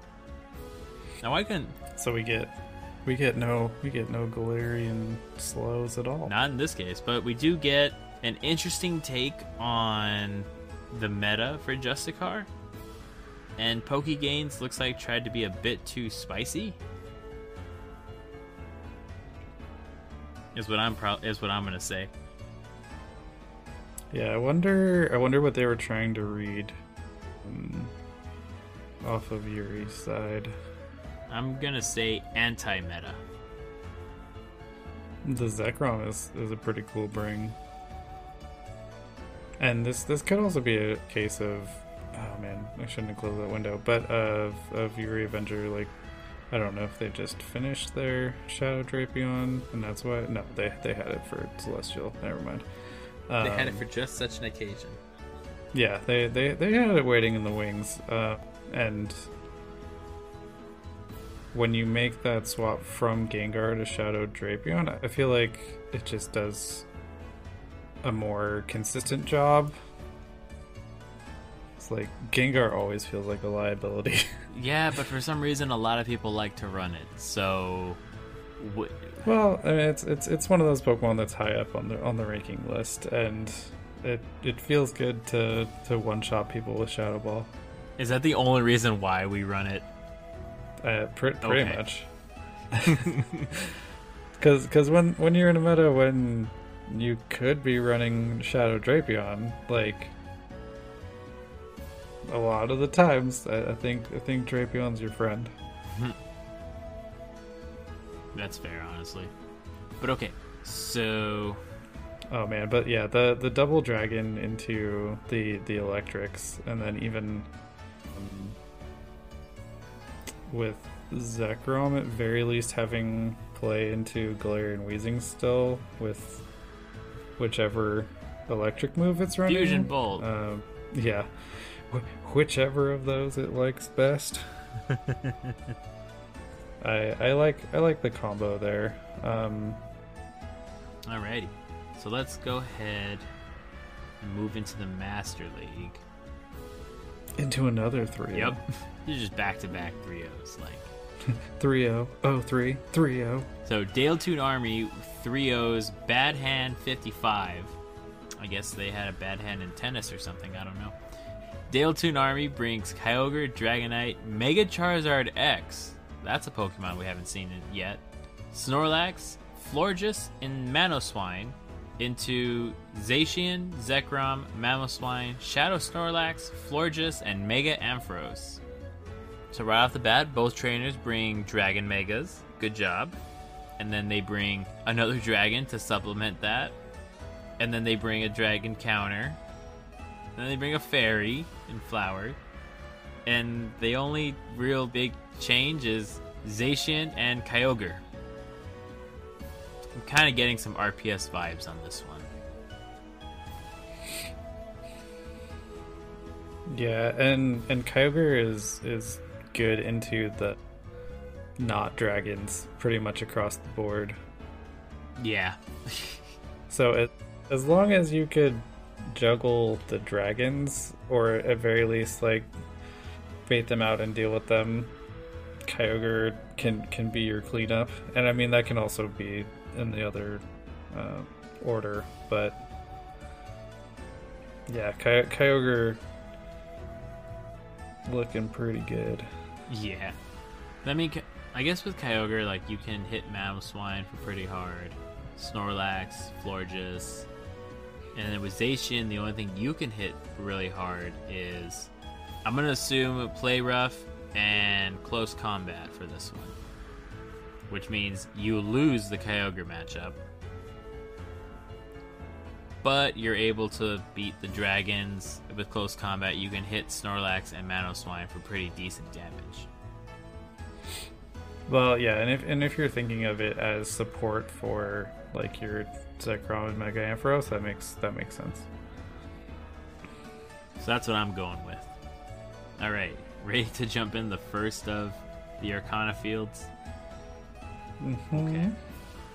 So Z's Wireless fought Kid Goku. I wonder if that's any reference to Son Goku. Maybe that one was taken. Oh well. Z's Wireless brings Cofagrigus, Serperior, Pelipper, Shiftry, Shadow Alolan Marowak, and Tyrunt into Kid Goku's Shadow Jumpluff, Arkin, Tyrunt, Shiftry, Cofagrigus, and Crustle. I'm a little sad that Archon didn't win. Yeah, especially because we hyped it up, I think, 2 episodes ago. It's just one of those wing attack users that hasn't seen a lot of uptick yet, and I think it's in a decent spot. But imagine, for just a second, because I know it gets access to Ancient Power, but a boosted wing attack from Ancient Power. That sounds pretty nifty. Maybe if the boost was more reliable. Okay. But in this case, Serperior looks like it had a lot of play into Arkin, Tyrunt, and Crustle. And then Alolan Marowak looks like it could have wrapped up Jumpluff, the Cofagrigus, and the Shiftry matchup. Haven't seen as much Crustle today. I think as the meta kind of goes on, Crustle kind of gets... What's the word? Crustle kind of gets demoted from meta staple to not necessarily off meta, but like support mon, just for the fact that you don't know what it's gonna bring. So I guess a lot of trainers are kind of saving it for a surprise. Yeah, it's got kind of a weird relationship with Pelipper, like you were talking about in your matchup. I don't want to talk about it. Let's talk about Never. it. But okay, so I'm gonna kind of rapid fire these last 3 matchups. So Gambino Dragon and Garbage Baby TF2 fought in the other matchup. And in this one, Gambino Dragon brings Cofagrigus, Pelipper, Crustle, Mew, Superior, and Shiftry. And Garbage Baby goes full on attack with Gyarados, Jumpluff, Shadow Aggron, Shadow Latios, Honchkrow, and Tyrant. Now I know we've talked in the podcast about hyper offense teams, but this just takes the cake. Quite literally. Yeah, well, yeah. As soon as you have Shadow Legendaries showing up, you know they've gone all in, and it looks like the combination with the Jumpluff is actually pretty good this time. Kind of want to steal this team a little bit, but at the same time, kind of don't.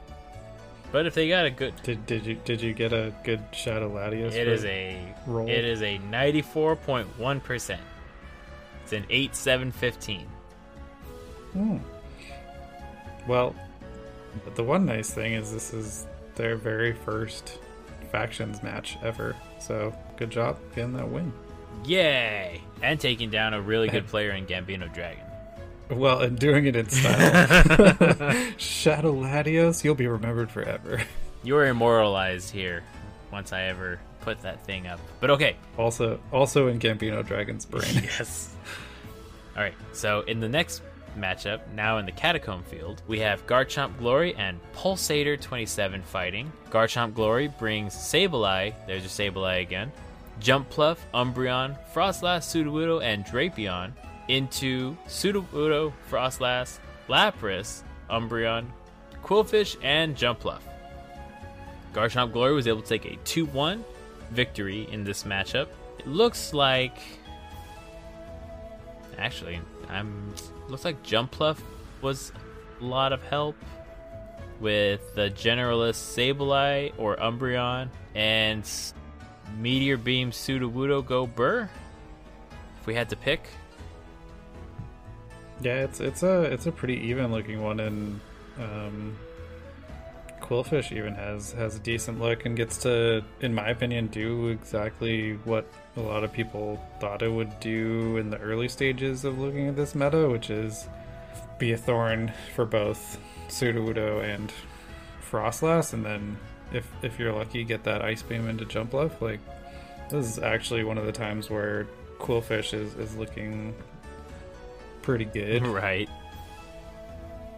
But yeah, no bugs here. So anything that was looking to take advantage of them is kind of a little sad. But I think that is really just Lapras. Yeah. I do like the Lapras here though too. I would say there's not really a lot for... I mean, I like it too, but aside from the Jumpluff and the Sudowoodo, there's not much for it. So yeah, as long as Garchomp fielded the Lapras, I think that was the way. But Lapras was on Pulsator side. Right. Oh, okay. He fielded it. He managed to keep it from doing too much damage to his team. I see. Okay, that makes sense. Okay, so then our final matchup is Jay Johnson and 00 Superman. Jay Johnson brings Drapion, Samurott, Umbreon, Sudowoodo, Quillfish, and Galvantula into Samurott, Frostlass, Sableye, Alolan Muck, Cradily, and Sudowoodo. So they're definitely doubling down on the double rock in this matchup.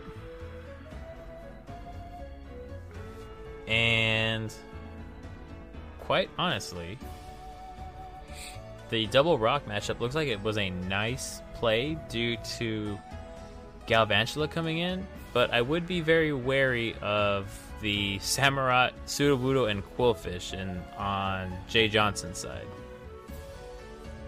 Yeah, well, and this is kind of a 2 for 2 where I like where the Quillfish showed up. Galv also not terrible. I mean, the Credily's kind of rough, just because you can't get the mileage out of the Volt Switches, but Lunge still super effective. Still chunking. Lunge does lunge things. But yeah, and interesting from the Sharks and Rex side that they chose this week as the Drapion week. They're like, this week has been brought to you by Drapion. Yeah. Well, and that overall winners from each of the Catacomb slots were the ones running Sableye. So I get to continue feeling good about the Sableye hype. Yes, we all know you like your Sableye. It's feisty. It does a lot. Don't count it out. Fine. Okay. So, with that being said, now we're going to go ahead and preview Bout 5. We have, oh my goodness, another championship week. We have Sharks and Rec fighting Stadium Elite Silver, the two undefeated teams left in the bronze tier. Mighty Thunder Ducks are fighting N Synchronoise. Tappin' Turtle Squads fight Bad Mewtwo's. Ghost Pepper Dunspice is going to look to start a win streak against Field Team 6. Sea Kingpin is going to look to rebound against Battle Club, and Sea Kingpin is going to look to rebound against Battle Club Orlando. They can do it. I'm just surprised that we get back from break. We have 2 championship matchups fighting it out. Yeah, they don't get to stay undefeated no more. Yeah, or one of them's not going to. Yeah. And we are honestly going to be all here for it. So, with all of that being said, I want to thank you guys once again for getting us to 1,000 plays. We will be off next week because we didn't have a bout schedule. And we did a wrap-up. We did a little bit of a longer episode to wrap up this week. So, Jet, do you have any final thoughts for all of our trainers listening in today? I hope just everyone has a nice pseudo spring break, false spring. What are we in now? Is that what you? I called it false spring last time. This week it's good. This week we're in the 70s, like I had alluded to. It's going to be 44 as a low. Ooh, it'll be 81 on Tuesday, 83 on Wednesday, 81 on Thursday, and then Friday it'll be 79, and then Saturday and Sunday it'll be 59 and 57. But that's okay. As I was saying, we're in spring now. Nice. But I hope you guys have a wonderful, wonderful break. Spend it either training, relaxing, taking some time off. You know, to the teams that are currently sitting or currently feeling a little disappointed in their performances, I want to let you all know, y'all have done the best you can. Y'all are excellent battlers, and just the fact that you came together, you put a faction together. This might be your very first time battling, or y'all might be seasoned competitors, and y'all are still finding your groove. It's okay to lose. At the end of the day, it's just a game. Now, when you have 4 straight 11-10 matchups, That's when you take it to Vanilla Sylph and you take it out on Polkadot. Exactly. So, I want to wish you all a wonderful, we're going to call it spring break now, a wonderful spring break. Always remember to keep your Dragon Fangs sharp. Stay away from those fairies and ice types. And until next time, we'll see you soon. See you later.